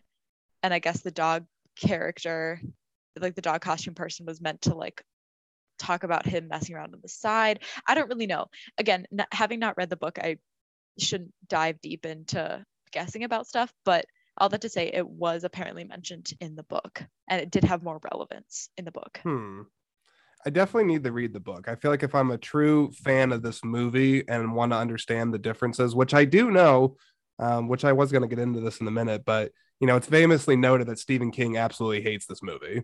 He does not like it. I pulled up one thing that was interesting about it prior to that, but yeah, he doesn't like this movie, and I've been told that the book is different from the movie. There's actually a bunch of notable differences, and actually, in a way, this is another plug for Dr. Sleep. But see Dr. Sleep, because I've been told from the hardcore King fans that it doesn't like do like a retcon thing where it's trying to like erase stuff that The Shining did, but it does stay more faithful to elements of the book rather than what Kubrick did. But it still does a fine balancing act of pleasing both camps, which is really interesting. And it's not a jarring difference between the two where you're like, the storyline doesn't line up. No, because it's actually something I don't think that the director of Dr. Sleep, oh my God, why can't I think of his name? It's Mike something. He doesn't get enough credit for it because he is still able to stay absolutely accurate to the events of The Shining without tarnishing what it did. Like it still kind of interweaves stuff that didn't happen in The Shining, but it's just done so respectfully to the original that like you're not going to be like, oh no, that doesn't connect, it doesn't make sense. Like it all makes sense. It's a fantastic movie. I can't sing its praises enough. Okay, so I got to talk about these conspiracy theories. Now I'm going to list off a few, but before I do, is there anyone that you're like, I either could kind of buy into this, or you're just like, that's kind of crazy?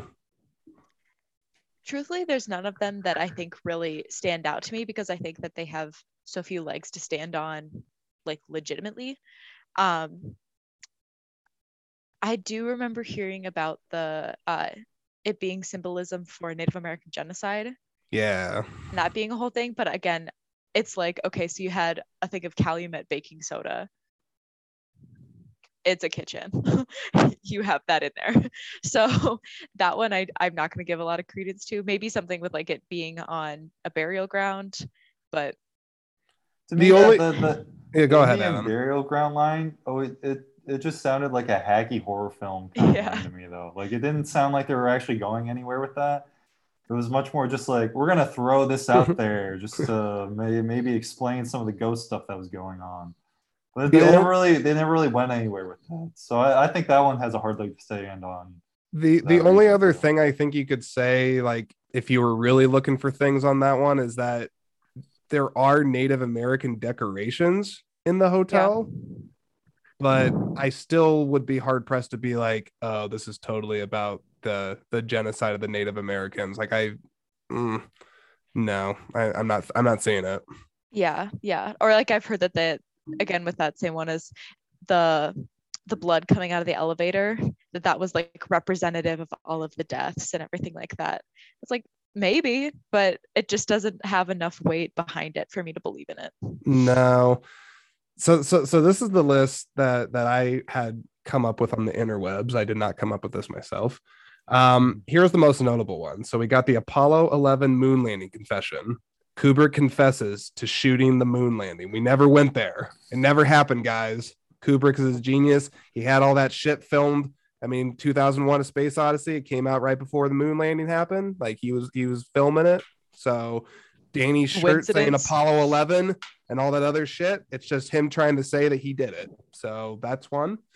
There's genocide of the Native Americans. We already touched on that being baloney. Someone said apparently it's a Holocaust movie. I guess. I don't know. Another person said, which I guess I could buy into this one a little bit more just because it is such a kind of trippy movie. They talk about it being a CIA mind control experiment movie. I don't know why the government would be like, let's recruit this family and just see what they're doing.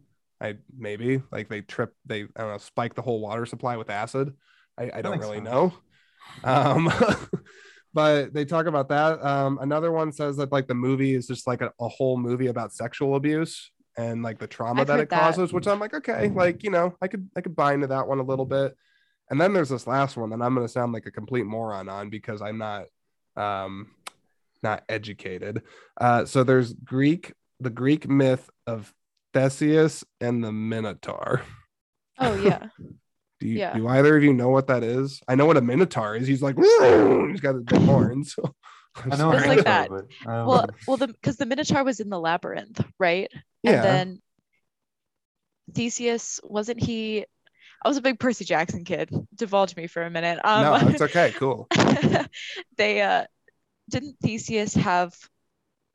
There was a lady, and I think the lady was like a princess or something like that, and he had to like defeat the Minotaur to get the lady or something like that. Maybe. But it was the whole challenge of defeating both the labyrinth, like making it through the labyrinth to reach the Minotaur, and then defeating the Minotaur as well. I would love to get in a fight with the Minotaur. Like, I think you could take him. Why not? It'd be amazing. I mean, like they're super cool creatures. I think the first time I ever saw one. You guys ever play the Elder Scrolls games? You know, those old games? No, I'm a nerd. Adam, have you played this? Jesus, am I alone? I've never heard of those games. Oh, cripes. Okay, well, Elder Scrolls. There's Elder Scrolls 4, Oblivion on Xbox 360. I feel like anytime I talk about this thing, like I have to have like a lisp, you know, like I was playing the game, like, you know, I gotta like really tilt my glasses a lot because I don't like women and like to be in a basement. But Minotaurs were the first time I saw Minotaurs for the first time in that game, and I thought they were pretty freaking cool. Yeah. And I was jealous of their physique. I mean, like they work out a lot, I think. Like they're What else pretty are you gonna do in a labyrinth? I don't know. I mean, like they can only do so much. I feel like it's kind of like prison. They can't even get out of it. It's like a maze. So they're just like, fuck it, I'll just get all ripped. And I don't know, why am I fixated on Minotaurs right now? Jordan, do you see yourself as getting if you went to prison, would you get prison ripped, do you think? I get prison ripped. Not really, but interestingly enough, I have thought about the hypothetical of what happens when I go to prison, and I'm prepared. Let me tell you. So here's what happens, and we're going to detract from The Shining for a moment here, and we're going to get our prison facts straight here. So I've already thought about this. In the event that I do a crime that lands me in jail, well, what have we learned from the movies, folks? You got to kick somebody's ass the very first day so that they don't know that you're a bitch. There you go. We know this. So I got to find someone. My fantasy for this is, I don't know, fantasy is the wrong word.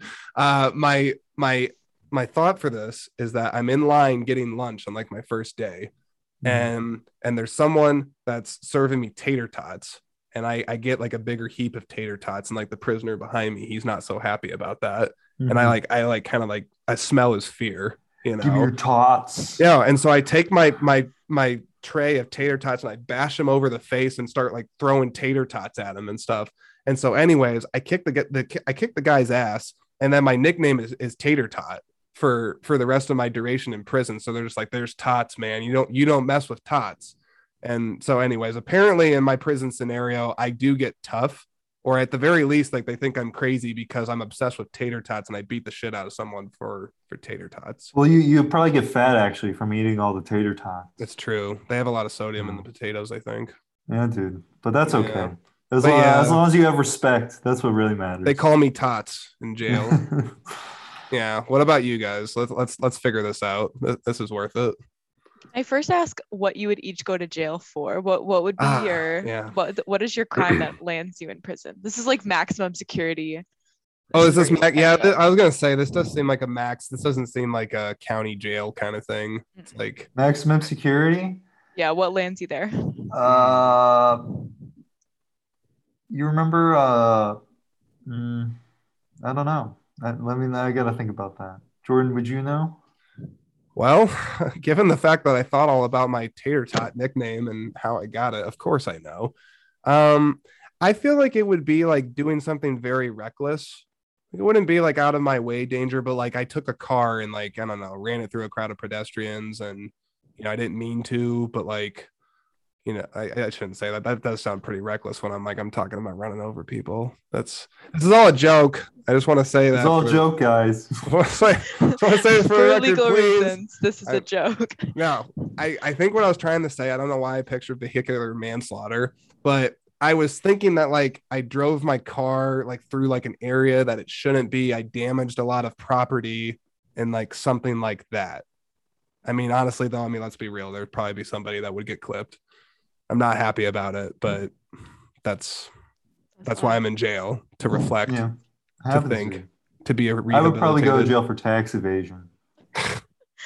You're just not going to pay your taxes? That's what's going to land you? Yeah, dude. Taxation is theft, Jordan. Taxation is theft. No, we can't get into politics, though. We shouldn't get into politics. Sophia, you better watch this guy's tax return. Yeah, we better watch out for that. Eyes on. Sophia, what's going to land you in the big house? After you mentioned Fast and Furious, it's been on my mind now. Yes. I want it to be grand larceny. I steal a car, like a nice one. They catch me. I'm Tokyo drifting. I'm Vin Diesel, and they catch me. I wasn't fast. I wasn't furious enough. Do you say that like on the record, like be like, officers, I'm sorry I wasn't fast or furious enough for you? I want that to be my official statement. I want the news to pick that up and run that with a clip. Yeah. Do you guys think about your mugshot as well?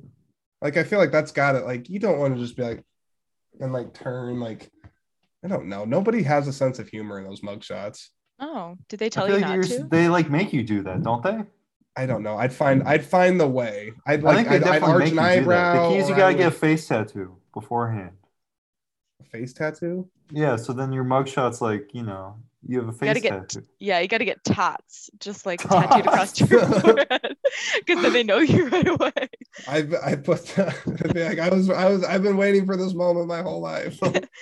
And instead of like the tears for like the people I've murdered, I could just put like little tater Potatoes. tots, little potatoes running out of my eyes. Sprinkle of salt. Yeah. That's nice to think about. Yeah. And again, I just want to say for the record, I'm insecure now about the vehicular manslaughter thing. I'm kidding.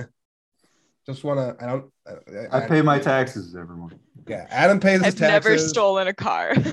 Sophia doesn't steal cars. I don't run over people. We are upstanding citizens in the community. Right? Yep. Okay. Yeah. Okay. Now we're gonna start to wrap this Shining. up. Now we've been talking for a while. So I want to talk about the interesting film facts, some of the really kind of behind the scenes, like kind of weird, crazy things that you hear about this movie that are documented. I got a list because I came prepared, but do either of you know anything about this movie that you're just like, this is really interesting? I think interesting is maybe not the right word, but the fact that this movie kind of broke Shelley Duvall. Yes, that's very well documented. Yeah. And I'm sure that there was other things that were contributing factors. I don't think it's fair to say that one singular instance or one singular movie was entirely the catalyst, but that this movie overall was definitely the thing that like sent her down the path of where she is now, which is unwell. Yeah. I've heard that definitely. I mean, she's been on the record several times talking about the excessive amount of takes, just the overall environment. And also, I think like shit, they took like a year or longer. I don't know how long they took to film this. It's definitely, I think, a year or more. And that's a long time to film a movie like this. And I'm pretty sure like they were on like location like the whole time. And like I don't know if there were breaks.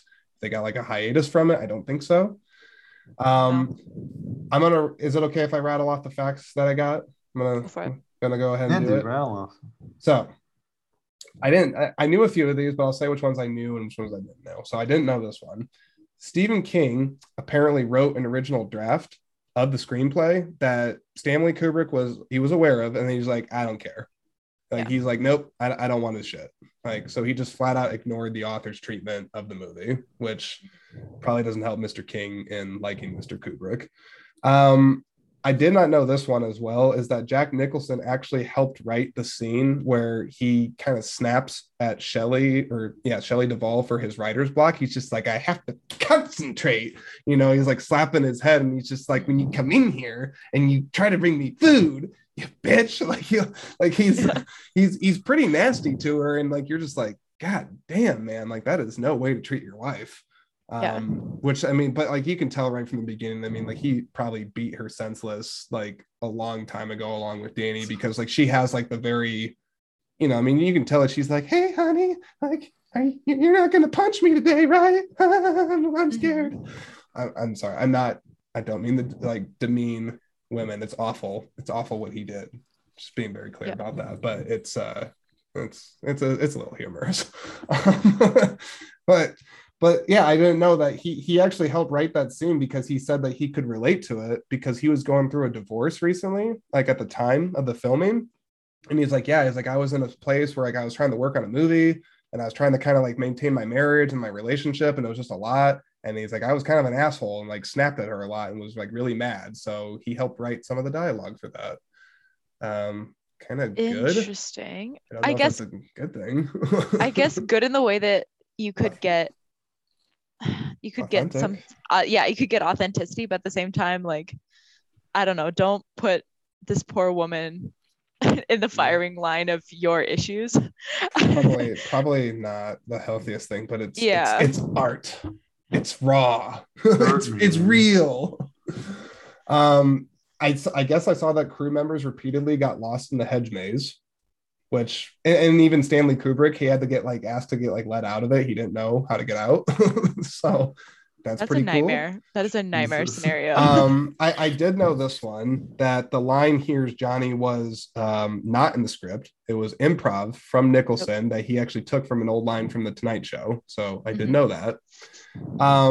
And then this one I knew, but I didn't know the entirety of it. Is that in the book? It's called Room 217 with a scary naked grandma, and in the movie they changed it to Room 237.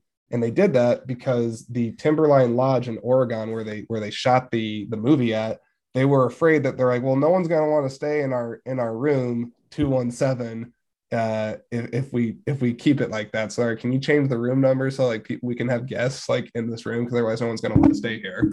Yeah. And my microphone just like went haywire for a second. Oops. I've been to that lodge. Have you really? When the opening scene of the movie came on, I told Sophia, I'm like, that place looks really familiar. I've definitely been there before. And initially in my head, I thought it was in Glacier National Park, but I looked it up as we were doing this podcast. I want to bring it up at some point, but yeah, I've been to the Timberline Lodge, and What? it's right That's south crazy. of Mount Hood. It's honestly a beautiful place. The inside of it is very different than like what they film in Yes. the movie, and there isn't a hedge maze there and everything like that. But so honestly, it's a beautiful place. But yeah, it's kind of crazy. I didn't know like right when the movie started. I've seen that before. I've been there before. What the hell is that? So just a little tidbit of information. I've been to the Timberline Dude, Lodge, dude. That's so that's cool. that is amazing, and I'm jealous because I would love to go there and lose my mind. Like Dude, George, you it should is a go there. goal. It's What's beautiful there, man. It's right. Mount beautiful? Hood is a beautiful place. So Did you I stay would there, or recommend did you it. just Yeah. like drive by it? Like what did you do? No, there's a bunch of hiking trails by there. So there's a parking lot. It's like a visitor center kind of for Hmm. Mount Hood. It's like a visitor center, but I mean, it's really a hotel. But I think we got like breakfast at the hotel or something So like people that. still stay Honestly, I there. didn't even know what. Do people still stay there? Like it's still open? Yeah, Well, yeah, it's a hotel. It's a very fancy hotel. Like you have to be pretty well off. So we didn't stay there. But and also hmm. I don't even know if I don't think my parents have seen The Shining, so I don't think any of us knew that The Shining was shot at that What? lodge specifically. We Dude, just I went I there. I have to imagine that hotel is also happy. They're probably like, we get a lot of business from this They probably movie. do, Oh, yeah. you No, I know would that people, imagine so. yeah, big paranormal people are into it. Absolutely. So I got two more facts. So this one is probably the most peculiarly weird one that I don't know if it's verified, but I think it's freaking weird, but it's cool. So Jack Nicholson, apparently, to help get himself into character, 2 weeks prior to him filming the movie, he is apparently on record as eating nothing but cheese sandwiches for 2 weeks straight because he hates cheese sandwiches. He absolutely does not like it. And so he's like, it'll put me in a really shitty mood if I eat this for 2 weeks straight before the movie rolls. And I'm like, what? But like, It's ridiculous. I gotta say though, I respect it. And I don't know if this makes sense or if this is kind of reaching, but like I definitely feel like in another life, guys, I could have been an actor because I like actors that do ballsy, weird, wacko things like that. Because I do think it does enhance the performance sometimes. And I know it's kind of out there for some people, but I'm like, that's such a cool, specific thing to do and like show your commitment to a role that you're willing to eat garbage for that long if you think it's going to make you be a better performer because you care that much about the work. I don't know. Yeah. I like the passion. It might be misguided with the cheese sandwich thing. I don't know, but I like that kind of passion that actors put into their roles. It's weird. Does anyone Yeah. else? Do you guys respect that? I respect his commitment to it, but it does Yeah. raise a question that I wanted to throw back to you. What's your take on method acting? Do you think that that's a worthy way to be to really embody your character, or is that just an actor kind of being high on their own supply? That is an interesting question. Um, it's kind of a mixed bag for me because I think there's some that do it better than others, and there's some that kind of do it from more of that like I just want to be elitist and be like, look what I did, type of thing, so that they can tell the media and be like, I slept in a bed of rats for like, I don't know, like a week, or I slept in the sewer because I was trying to get in touch with being homeless. Like, I mean, like some of it might get you there, like, maybe. I don't know. Others, it's like you might be a bit of a pretentious ass. I don't know. I kind of like the idea of doing a cheese sandwich thing as opposed to being like, I'm gonna go stay in a cabin in the wilderness for 6 months by myself before the filming. Like that would be like really method.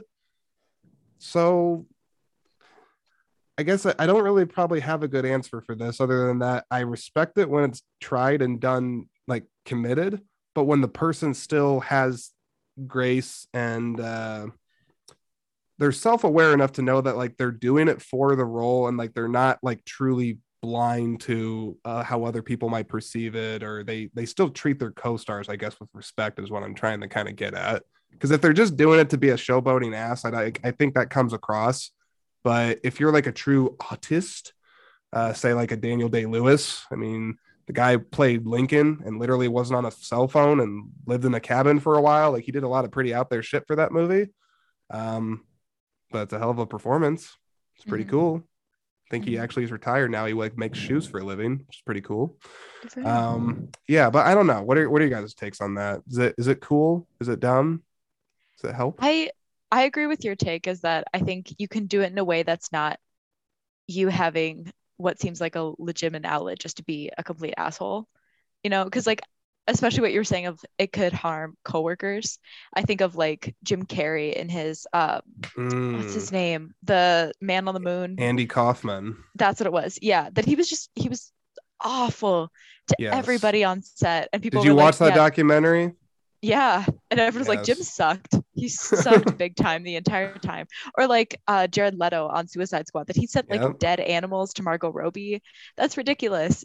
You're harming other people. And at the end of the day, you were in Suicide Squad, so you really didn't end up. Did that for Suicide Squad? Yeah, he was like, "I'm the Joker." Oh, God, it's like at the end of the day, that doesn't mean anything and just makes you look terrible. The one method acting thing I'll comment on Jared Leto that I do respect is what he did for Blade Runner 2049, in that if you've seen the movie, he's a blind man in the movie. But he wore contacts that purposely blinded him. He literally could not see for the movie. And like, even when like people ask, they're like, how was it like acting with Harrison Ford? He's like, well, I talked to him, but I never saw him. And I'm like, okay, but for that, like, it makes sense. Like you're trying to really inhabit a person that can't see. That is probably going to help the performance if you literally can't see. So same, Jamie Foxx and Ray, kind of the same thing. Yeah. Oh my God. He's so good in Ray. Really good movie. It's crazy. I wish I could, like, if I try to do the Ray Charles face, like when he's playing piano, like all strung out on heroin, it's going to be offensive if I do it. But yeah, brilliant when Jamie Foxx does it. Yeah. I think there's a very fine line with it. It's my stance. Yeah, I think there's a fine line. And what I would say, the last thought I would say on that is that filmmaking, like to me, like the people that are the true artists about it, the people that really respect the process and the craft, they all understand that it's a collaborative art form. I don't care if you're the best actor in the world. If you don't have the right crew and the right people around you and the right team, your performance doesn't mean shit. Like, and I think that best actors that I respect anyway, or actresses, I hate actually saying actors and actresses, like, and female is an actor, like it's the same thing. They respect that craft, and they respect that it's a collaborative process. It is not a one-man show. I don't care how big of a performance they're giving. You have to respect the people around you. And yeah, if you don't do that, then yeah, you might do a great movie here and there, but I don't think that their career will last ultimately, because they'll get the reputation of you're an ass. And then before you know it, you're going to be in a movie with Bruce Willis, and you'll film it in a day, and you'll just be like, straight to the bargain bin, I guess. Maybe. Or maybe they'll just be like, wow, he's such a dick, but he's so interesting. I don't know. Yeah, you get elevated about that. Very last thing, and then we're gonna finally wrap this up because we've been talking a long time. The other thing I saw that's the most interesting, that bloody elevator sequence took a year. It took the entire year to film it, because apparently, from what I read, Kubrick, and his notorious ways of his perfectionism and whatnot, they would do it, and then it would take so damn long to clean it up and do the whole thing, because they did it practically, that they would have to like reset it constantly. And because of the time it took between all the cleanups and whatnot, they just took the entire year to get the shot just right. And I think there's more like technical stuff to it, but I'm like, damn. That's Honestly, it's worth it though. That's Yeah. it's one of the most memorable parts of the movie, I think. it's I pretty would say it's one creepy. of my favorite parts. It's just like It's just definitely the not symbolism CG. of it all. It's just beautiful, like and creepy at the same time of like just watching all this blood fill the fucking room. You're like, oh my gosh, dude. Would you try to get on But the elevator, Adam? Like after like it uh expels the blood, you're just like, well, it's here. I don't want to go up the yeah, stairs. yeah, You yeah. These know? things happen all the time, you know. It's just Just like, ah, swim whatever. through. Just keep going. Swim through You're like, it. is it animal blood? I don't know. I do like how like I think I guess like the Simpsons they made a joke of it once. They're just like the blood usually gets off on the second floor or something like that. It's always funny how they've parodied it over the years. Yeah. Okay, we've been talking a long time. Final thoughts on The Shining. What do you got? For me personally, I think I need to watch it again at some point. I'm gonna give it a little while, but I'm probably gonna watch it again because I honestly, I didn't fully understand it. And like the fact that you guys are talking about all this stuff now, like it makes me think about it a lot more. So I'm glad we are talking about this. But like, if I just saw this movie and I didn't know any of these things beforehand, I would be completely confused. I wouldn't really know what was going on. So I understand, like, I was looking up and this movie had like pretty mixed reviews when it came out. Yeah, And yeah. that makes a lot of sense because there's a lot of things that just don't really add up unless you know maybe the background of it or what's actually going on. So I do want to watch this movie again at some point, and I do think it is good. I would recommend it to people if they haven't. If you somehow haven't seen this movie like I have, Did it scare it's a you? good movie. Oh yeah, definitely. It's a very it kept me on the edge of my seat. I mean, scare is a hard word to say, Yeah. but it is very thrilling, and I am very like, oh my gosh, I can't stop it, guys, kind of thing. So I would say don't for if people hadn't seen this movie and they've heard all about the lore, they know about like the aura of The Shining, don't let like the mystique of the movie or like potentially being scared like detract you from seeing it because I think that everyone should see The Shining at least once. But I've definitely talked to people who are like, oh, I don't like scary movies. I won't watch it. But it's like you should still do it. Like this is the kind of movie that I think has the cultural relevance that everyone should see it. I think it has so many more levels beyond just being a horror movie that everyone should see it. um there's just a lot more to this movie than it just being a scary movie. plus, I think it's more off-putting than actually scary too. Like there are scary parts to it for sure, but like much more of it is just like you're just very uncomfortable, Yeah. which is Yes. I think much more easy to digest sometimes. Yeah, I was gonna say if I would call this movie anything outside of, scary or shocking or any of those words, it's unnerving. This is a movie that messes with your senses and ultimately kind of makes you, like Adam says, it's gonna make you uncomfortable, probably in a few scenes. But I like that. I mean, I actually talk about that sometimes in earlier podcast episodes that not every movie out there is meant to entertain you, quote unquote. I think I sometimes hate that word when they're just like it's the entertainment industry. I'm like, like yeah, like for like the Avengers or some like popcorn movie, sure, but I do think this is a movie that can appeal to a lot of different audiences. And Adam is mustache twirling. What's going on there, buddy? Sorry, man. No, it's okay. I'm I interrupted you. I was just curious. looking. No, Does it look I have a good? mustache growing now, so I'm just like, it's fun to Dude, play with. I don't think about it most of the time. do you I'm remember just when like, I had a mustache for like a week? yeah, Jordan, you need to get a mustache again, man. You want me to? I could shave. I could do it You've again. already shaved your head because apparently, I don't know if you've talked about it on the podcast already, but the barber kind of went crazy with it. Yeah, So they did a if you could insert the bleep button, the boop my shit haircut. Um, don't bleep the shit part, though, of course. yeah, don't bleep that. I mean, that's I think I've already said F in this.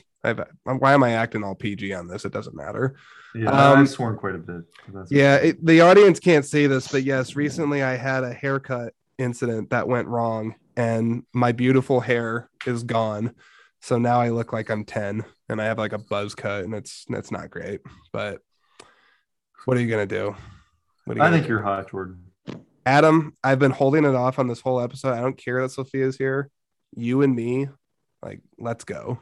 Like, I'm in, dude. Let's have a kid together. dude, we can do anything. It's 2021. Yeah, All dude. possibilities. It's all on the table. It's all on the table. And Sophia will be understanding. Like, she's a progressive person. She's gonna get this. Yeah. You guys could be the bear and the bear dog thing and the guy in the tuxedo. It could be Love you. is love. Dude, I will fully, I believe in science. I believe in I was science. just about to say more, but I'm like, nah, this is already getting weird enough. Okay. I don't have anything else to say about The Shining, but I think we've got a lot covered on this episode. I think we talked about a lot. So Sophia and Adam, thank you both for coming on. I really do appreciate it. I thought this was good. I thought this was good for 3 people being on. I've never done it with 2 other people at the same time, but I thought it was nice. This was super fun. I really enjoyed this. I was gonna Thanks say, for having us, Jordan. you're both welcome to come back. I love that you can do these virtually now too. I mean, that's amazing about podcasting right now. But yeah, tell your friends. Screen Speak. Follow it. It's great. We talk about The Shining and man bear pigs and apparently how we go to jail. It's lit. What did you say, Adam? I said it's lit. It's lit. It's lit. Is that still a cool thing that people like? I feel like that, like, didn't that like go out of popularity? Do people still say that? Like, that's lit. Travis man. Scott still says it. Who's Travis Scott? See, that's what I'm saying. Like, I don't know. Jordan is 30. Let's remember this. Okay. Yeah, I'm sorry. Really? Is he? Wait, no. Okay, yeah, I mean, I am 30, but hang on. Oh. I think I know Travis Scott. Isn't he a rapper? Yes. He is. He does. No, he does a song with The Weeknd, and it's in the Uncut Gems movie trailer. That's the only reason I know him. Oh, It's the okay. Pray for Love. That's the song. Okay. Pray for love. Yeah, that is. I could do a really bad version of the song right now, but I will not. I will refrain because it would be embarrassing. Okay, Nice what about episode. Travis Scott though? So I'm sorry. He just says it's lit. It's We're drawing this out so long. Yeah, we're definitely drawing this out. The episode, like, guys, anyone Scrap listening, it, dude. Scrap the whole anyone thing. listening at this point, just like shut it I know you off. don't want to edit, but you can edit this. Yeah, I don't.